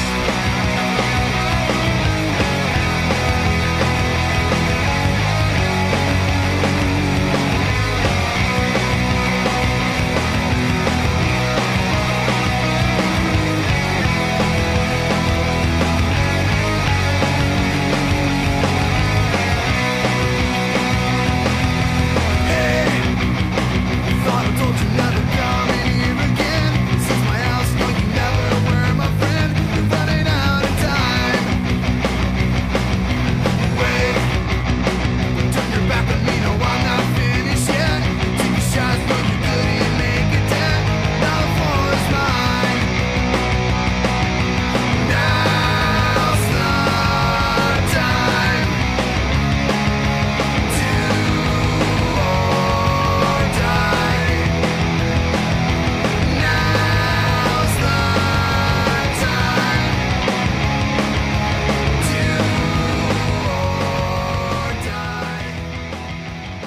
Wrestling fans, are you ready? Let's get ready to rumble! That's right, let's get ready to rumble. It's time for the main event of this week, 607 TWS. And like we did last week with All Elite Wrestling, we're going to talk about the state of the union of indie wrestling as well as Impact and New Japan. Now, the reason why we're lumping these all together is because here in the States, where we're primarily, although me and Ken love all three of these things, and we love indie wrestling, we love New Japan, we love Impact, there's a lot less to talk about, and not because it's not like we're not holding people's feet to the flames, but you have to also take where things are in life. Right. AEW is owned by a billionaire. It's supposed to have a big production company. It's supposed to be competition for WWE. So it has to be held to a higher standard. Let's just be honest. It's on TNT and TBS. Just like WWE, when we talk about it next week, there you go. They're going to be held to a higher standard because they are the flag bearer and have been for some time. Right. And I'm not saying we're not holding in the Indies or New Japan or Impact to a standard, but we can't hold them to their standard because if we did that, it wouldn't be fair. Right. Also, we will not be grading them. Whereas we graded AEW and we will be grading WWE, I do believe I gave AEW a B minus and you gave them a C, if I'm not correct. So we will be grading WWE as well on what we think, where the direction is coming into this year, what they should possibly look at changing, what they're doing well, what they're doing. We did that all last week. This week, we're just going to kind of say where these places are and where we think they're going in this upcoming year. Okay? Yep.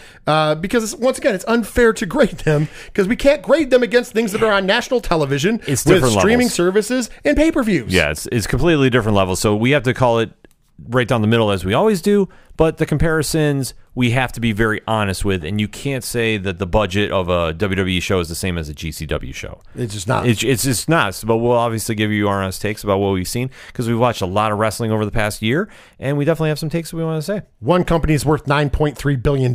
Yeah. The other company, not so much. Yeah. And that's not a bad thing. No, it's not. So let's talk about it like this. We're going to lump in all indies together. And my only big thing that I want to talk about the indies, first and foremost, because we kind of mentioned it in passing before, the rumors of the demise of the independents has been greatly exaggerated once again. You know, there's still some shit out there about, well, what do the indies need to do to be better? Listen, man, I've seen pictures from a lot of indies, and they're big houses.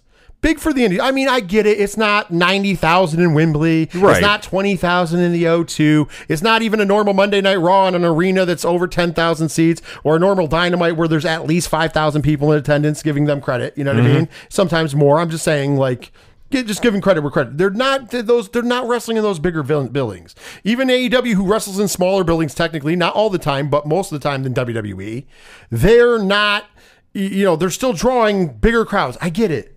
But once again, you can't hold them to the same standard. But when you look at Pops in Saga, Illinois, and it's a packed house for Game Changer Wrestling. When you tune in this upcoming week to Atlanta, Georgia at Center Stage, and it's a packed house for Game Changer Wrestling. Let's flip the script, though. Right here in the state of New York, one of the better indies in the state of New York that most people don't know about, and you can watch them, by the way, on IWTV, independentwrestling.tv, for all that out there, $9.99 a month. Great place to watch. We're going to talk more about the streaming service in a second and how that helps indie wrestling.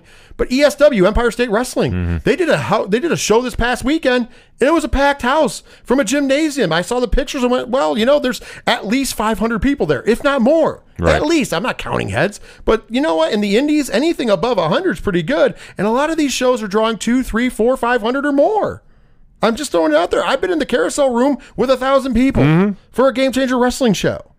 You know what I mean? It's at the end of the day, when people are like, well, what do we need to do? Maybe there's some indies in some states that aren't doing well.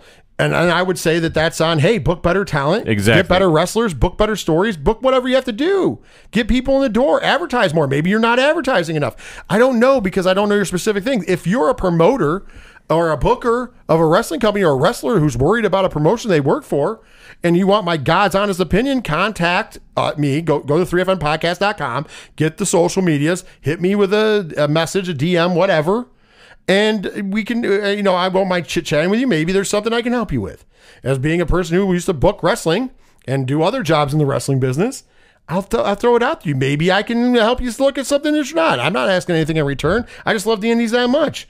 I'm not going to come to the show and book the show or whatever for you, but I can give you some pointers, or I can give you a fresh pair of eyes because I'm not invested or tied into it. So maybe it's you're not bringing in talent. Maybe, you've rubbed people the wrong way, or you know what? A lot of it is advertisements. If I can jump in for a sec, I think that that's the biggest problem right now, because you have a lot of promotions and you have a lot of wrestlers that are not taking advantage of social media outlets. And I understand that social media can be very toxic, but here's the deal. At the end of the day, it is your brand that you need to put out there and get more eyes on. And especially with streaming services, doing shows on Twitch, you need to be your own advocate to get people to watch. And you need to really go heavy week of show promoting. You can't do it an hour before and hope that people tune in. You really got to create a buzz for your program so people can tune in if they're not attending it locally. But that's one of the biggest things that I've seen, that you have a lot of shows going on. And we're not saying the GCWs, because I think they do a great job about doing their promotion. But when you're seeing some other feds that are really, kind of in that like middle of the road area, this is a spot that you need to have your wrestlers out there hitting the pavement, really putting something out. Even if you don't like it, share a link to the website of your federation, share a link to the Twitch channel, share a link to wherever you're streaming from. Get people to check your stuff out. Well, I'm glad you said that, because here's the thing. Game Changer Wrestling and Beyond Wrestling and West Coast Pro and PWG, which they don't do streaming, but still is a big-time wrestling company, and Wrestling Revolver and et cetera, all the companies you hear us talk about, they're on Fight Plus or IWTV or High Spots for some of the people. And what happens is they have, for $9.99 a month, on IWTV or $7.99 for Fight Plus, you get to watch all these different wrestling companies. So right now, yes, as a local independent, it's a little hard to compete with that. But how you compete with it is making the live event better. You might not have the GCW roster or West Coast Pro roster or Beyond Wrestling roster. You might not be able to get those people because they're booked elsewhere. You might not be able to afford them. I get it for your small market. Sure. However, are you giving the fans the best entertainment you can? So that's got to be a question you have to ask yourself, because are your ticket prices out of reach? I've seen people who are doing local shows charging $30-$40 for a ticket. Yeah, which is crazy. Guys, if you don't have big names on your show, you should probably be charging between 10 and 20. You know what I mean? I understand there's costs out there, but come on, man. If you're paying most of the guys on the card $30 or less, yeah, you just...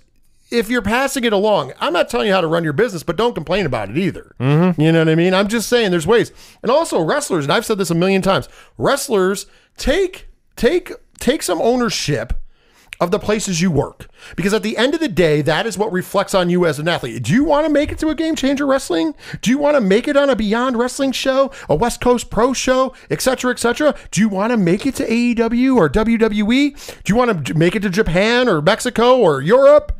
You know how you get your name out there? By wrestling and by networking. And one of the best ways to get a promoter to book you, especially in a territory you don't live in. If you're from New York, and you should be trying to get booked everywhere. Yes, in New York, but also New Jersey and Pennsylvania and Ohio and Chicago and Illinois. Hell, maybe even think about going down and doing a southern run in South Carolina and Georgia and North Carolina, whatever.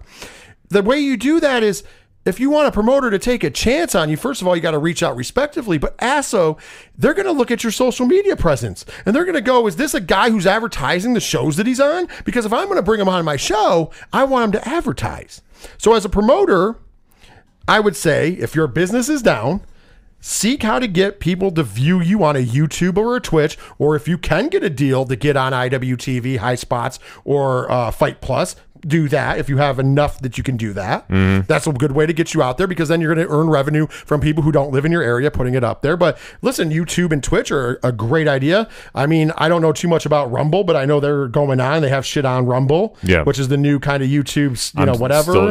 I'm not in on it. I have no opinions on it. I don't know if people are pissed off about it or whatever. But once again, as a business person, put it on all of them. Yeah.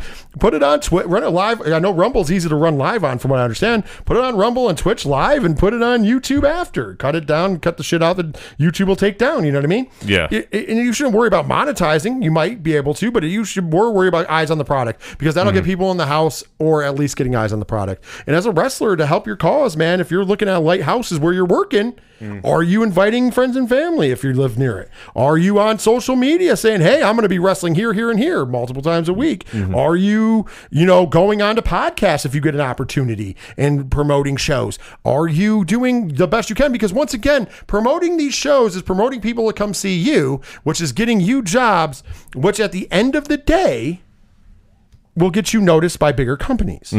So it's a win-win for you too. Now, mind you, yes, most of the promotion should fall on the promoter because it's their money, right? But you have to take some ownership too, because you're in a business where you're trying to get noticed. Just my opinion. So that's what I see from the indies, man. But the indies are strong. I'm seeing big houses from the bigger indies. I'm seeing bigger houses from the small and mediums that I'm seeing. Yeah. I'm seeing our local Excite Wrestling does 200-300 a show. Now they have 2 buildings and they're doing 200-300, both nights. One in Elmira, one in Binghamton, the X and X2. I mean, hey, if and once again, Johnny Moose has been doing it for a while and he knows what he's doing, but at the same point in juncture, it's if and this is not an insult at my buddy Johnny Moose, but if he can fucking juggle a full-time governmental job and 2 training facilities where they have kids training in schools and 2 shows a month at the very least, if you're a promoter that's promoting a monthly show, you should be able to do it too. I'm just saying. I don't know. So that's where I think on the indies. I think the indies are very fucking healthy, and there's no better time as a wrestling fan for you fans out there. If you're looking for an alternative or you're just looking for more wrestling, Fight Plus has got your hookup. IWTV's got your hookup. HighSpots.tv has your hookup. There's a lot of places you could look. Wrestle, what was it? The Wrestle Universe, the one that I watched Noah and the such on from Japan. So there's a lot of stuff out there. You'll check it out. Let's move over to Impact Wrestling, shall we? Because this is now we're going to get it. This is a little more meat and potatoes. Listen, man, quietly. I think because people have written Impact Wrestling off for dead so many times and they're not on TV really. I understand they do have a small deal mostly in Canada, but it's not a big deal. Anthem is not a huge company. So most of the time you get to watch them is through their YouTube deal that they have, which is like their, and it's not expensive. I think it was like, what, we looked it up, $7.99 a month? Yeah, it wasn't there's bad. 2 tiers. There's one tier that's like $4.99 and you get to watch the replays. If you want to watch shit live, it's like $7.99. So that's a good deal, right? But, besides that, I mean, I would say get on TV, but fuck it. If it ain't broke, don't fix it. I think what they need to do is kind of, the stank is going to be on Impact forever. But if they keep, I would get the clips on YouTube, man. I would get the clips on social. Me, I'm whatever about social media. Right. But in the case of a wrestling company like Impact, you have a YouTube channel. Put up the clips for free to get people interested, man. Put up, they do for the most part, but they're not all the time. Get them on the socials, man. And get people hyped because they're doing some of the best work of any fucking wrestling promotion on the planet. Oh, absolutely. I haven't tuned into a bad Impact pay-per-view in about a year and a half. In ring work, they're always on point. They show up for the big stage, and they always deliver. Like I said, I think, what was it, Bound for Glory? I think it was Bound for Glory last year. Yeah, that was kind of a subpar on their standards to us. Which, like their subpar shows are still very, very good. The thing that they have the best women's roster in wrestling. In my opinion, if you're watching women's wrestling, Impact's Knockouts division is the best division in wrestling. That includes WWE. Bar none. I don't give a fuck. I mean, Masha Slamovich is there. Killer Kelly is there. Purrazzo's there. Jordan Grace is there. Mickey James, when she's healthy, will be back. The fucking sky is the limit over there. They got, and we're not even naming all. Giselle Shaw's over there. Fucking Taylor Wild's over. Rosemary, Jessica. Fucking. I'm missing a bunch of people, but trust me, there's a shit ton of people from top to bottom, and they're all talented. Yeah. All fucking talented. So they have the best women's division in wrestling, in my opinion. On top of that, they have one of the best tag divisions in wrestling. You got the Machine Guns, you got ABC, you've got, Design. There's so many good things going on there, and you got a good, strong men's division, whether it's the X division or the world title picture. I think the total package is there. Their focus isn't on the in-ring work, and their focus definitely doesn't need to be on contenders because they have that. I think they just need to do a better job of advertising themselves. And the other thing is they need to do a better job on the storylines. Sometimes they hit home runs, and other times they just murder people off. off. Yeah. Literally. Reasons. Like not like, I shouldn't say literally because they're not really dead. Right. But literally they're dead and gone. Yeah, that's how they write some characters off the show. Yeah, we've had that happen a few times. Yeah. A few times. So At least once a year. yeah, pretty much. I think Taya Valkyrie was the last. Yeah. But anyways, that's my take on Impact. What's your take? Impact is the best kept secret in all of wrestling because I think the people need to make more buzz about them because the in-ring work is second to none. It's always a solid show. Some of the storylines I think need a little work here and there. Obviously, the whole annual murder scenario is what it is, and I understand they're trying to have a little fun with that when some wrestler is leaving. But at the same time, they're trying to do stuff. They're really trying to focus it back on wrestling. I think they've made some great signings over the past couple of years, and they're really just focusing on putting on the best wrestling show possible. They're not worried about what everybody else is doing, and I think that's a big feather in their cap. Absolutely. Now that's going to bring us to New Japan Pro Wrestling, the big dog in Japan, second largest wrestling company on the planet. Here's the thing. I'm a fan and not a fan of the Forbidden Door with AEW. Mm-hmm. They also run a Forbidden Door, if you will, with Impact. So it's good business to get it over here. We have NJPW strong. It does very well here in the States as far as a following, but it's more of a cult following. New Japan Pro Wrestling is a little rougher one because you got to remember, at the end of the day, it's New Japan Pro Wrestling. And what that means, and only reason I'm saying that is because obviously they're catering more to the Japanese fan and how the Japanese fan consumes wrestling. And for the most part, they consume wrestling way different from us because they treat it like a sport. They don't believe it's real. Mm. They still know it's a work. Right. But they treat it like a sport. Yeah. And in the States, a lot of times we don't. And that's why over there they have teams, just like you have fight teams in MMA. Mm-hmm. They have different cliques, and they don't necessarily have heels and faces. There's people the crowd doesn't like, and there's, that are heels technically, and there's people the crowd likes more. But you can watch a match where like a heel, like Jay White, gets over. Because they enjoy his sacrifice and his performance. At the end of the day, that's what matters. And so it gets confusing sometimes to American wrestling fans. Mm-hmm. So if you're not about the in-ring action, New Japan's probably not for you. Yeah. Although there is a myth that New Japan doesn't tell stories, and I think New Japan tells some of the best stories in wrestling. I think that when you look at it, but they're not over the top. They're not the stuff you're going to see on WWE TV. They're not the stuff you're going to see on AEW even though AEW tries to borrow a lot from New Japan, they fall short on borrowing the actual concept of booking a show. And the reason I say, and that's not a shot at AEW, it's just in New Japan, their stories are based on what we just said, athletic performance. Mm-hmm. This guy is going after this guy because he either wants to advance up the ladder to get the title shot, or he's getting a title shot. Yeah. And at the same time, they do have hatreds and feuds. There's guys who are rivals. Mm-hmm. So, they get in there, but they don't do silly shit. They might attack the guy after a match. They might, beat the guy up at the press conference or something, like old school heat. Right. But it's not like they're out here going, I'm going to bang your sister. Yeah, no, they're very traditional in their storyline setups, and everything has a very noted logic to it.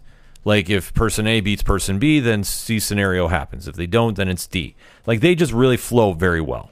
They also have this really cool thing, and this is for fans of it. Now, mind you, this is what I think drives some fans away. And this is, if they're trying to get more in the U.S. market, they would have to cater more to it.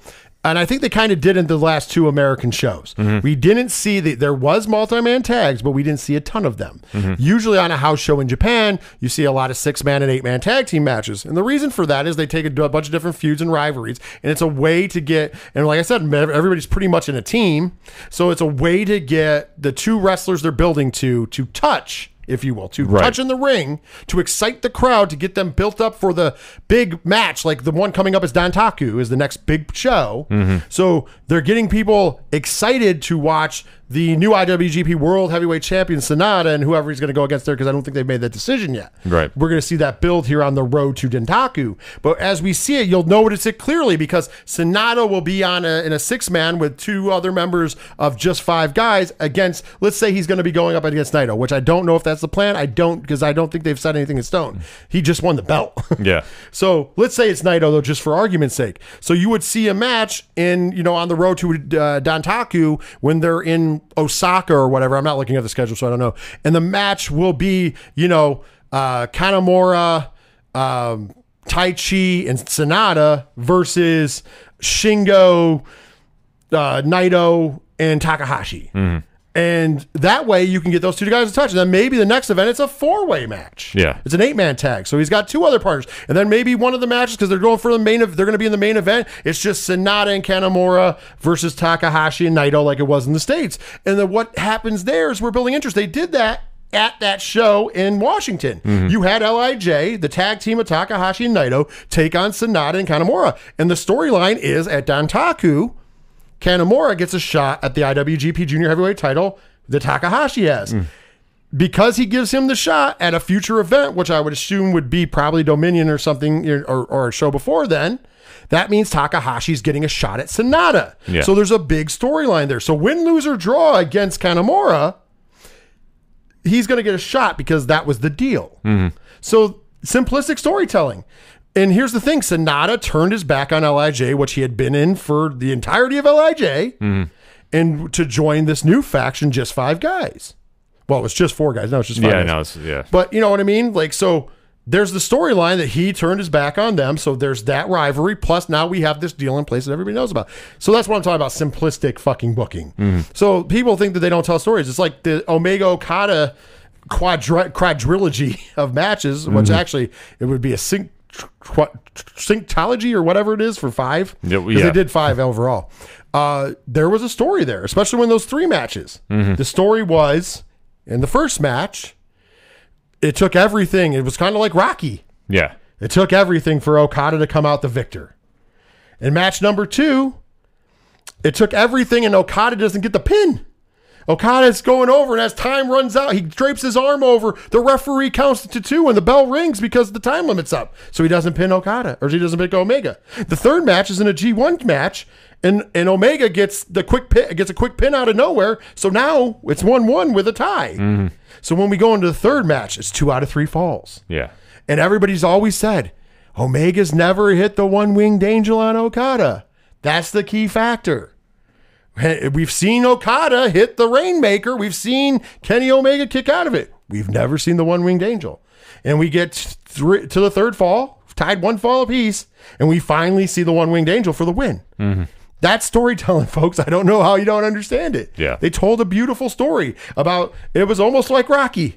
Kenny Omega came to the dance and almost got it done.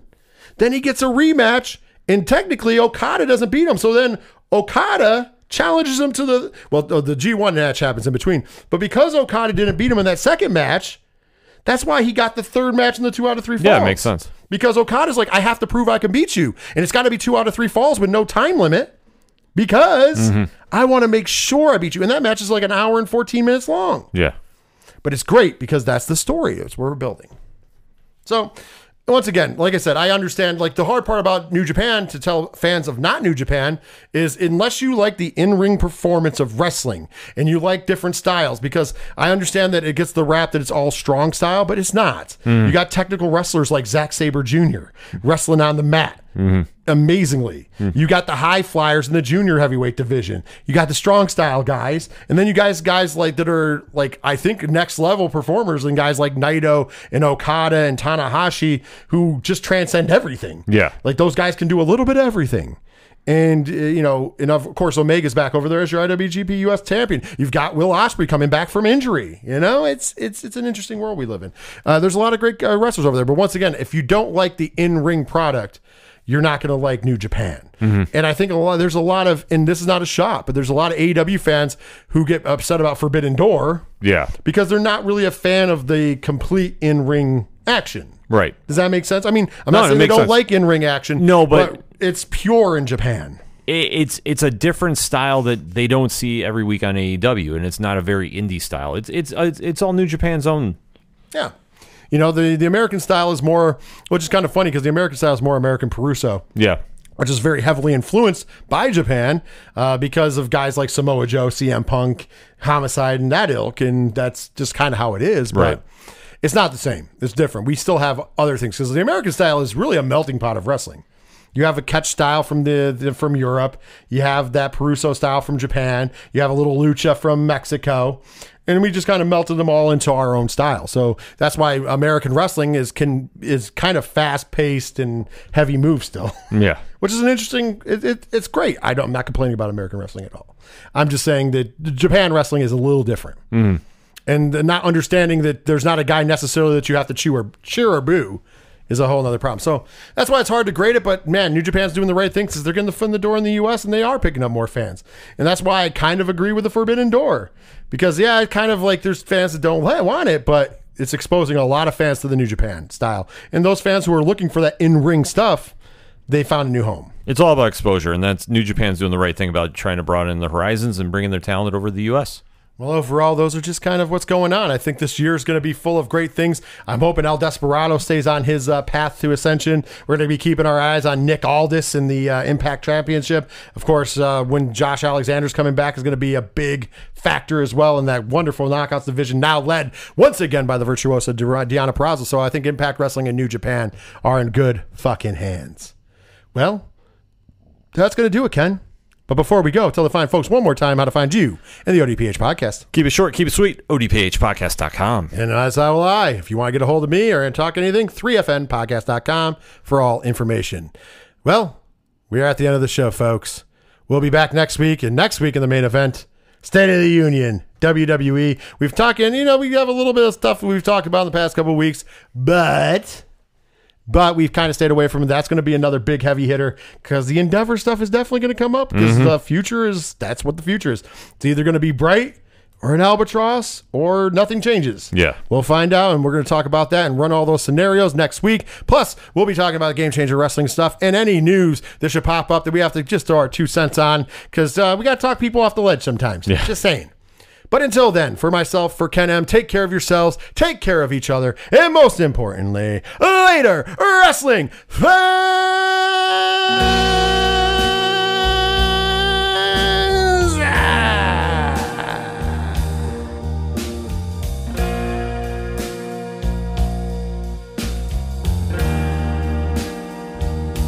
If you take my hand, we could order Chinese food, get high, and then watch New Japan. Rainmaker, my heart so damn hard I can no longer stand in this room. I'm starting to swoon. The walls made of neon, but I can't stop looking at you.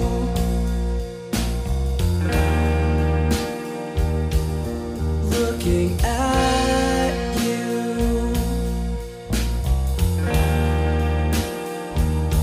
And I've got a plan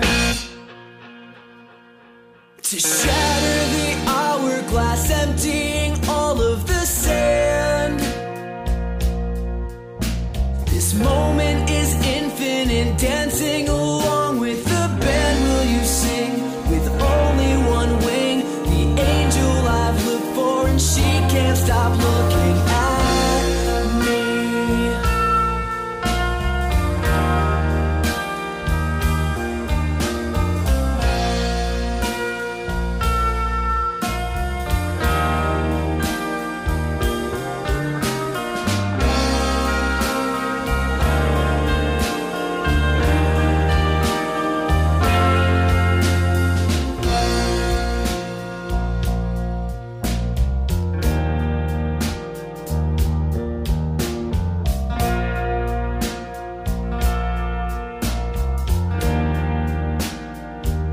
So reach for my hand.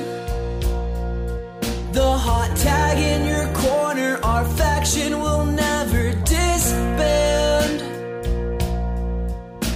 The ace of my eye look alive, so surprised that she's walking towards me. A smile I see, connect from the top ropes. 1, 2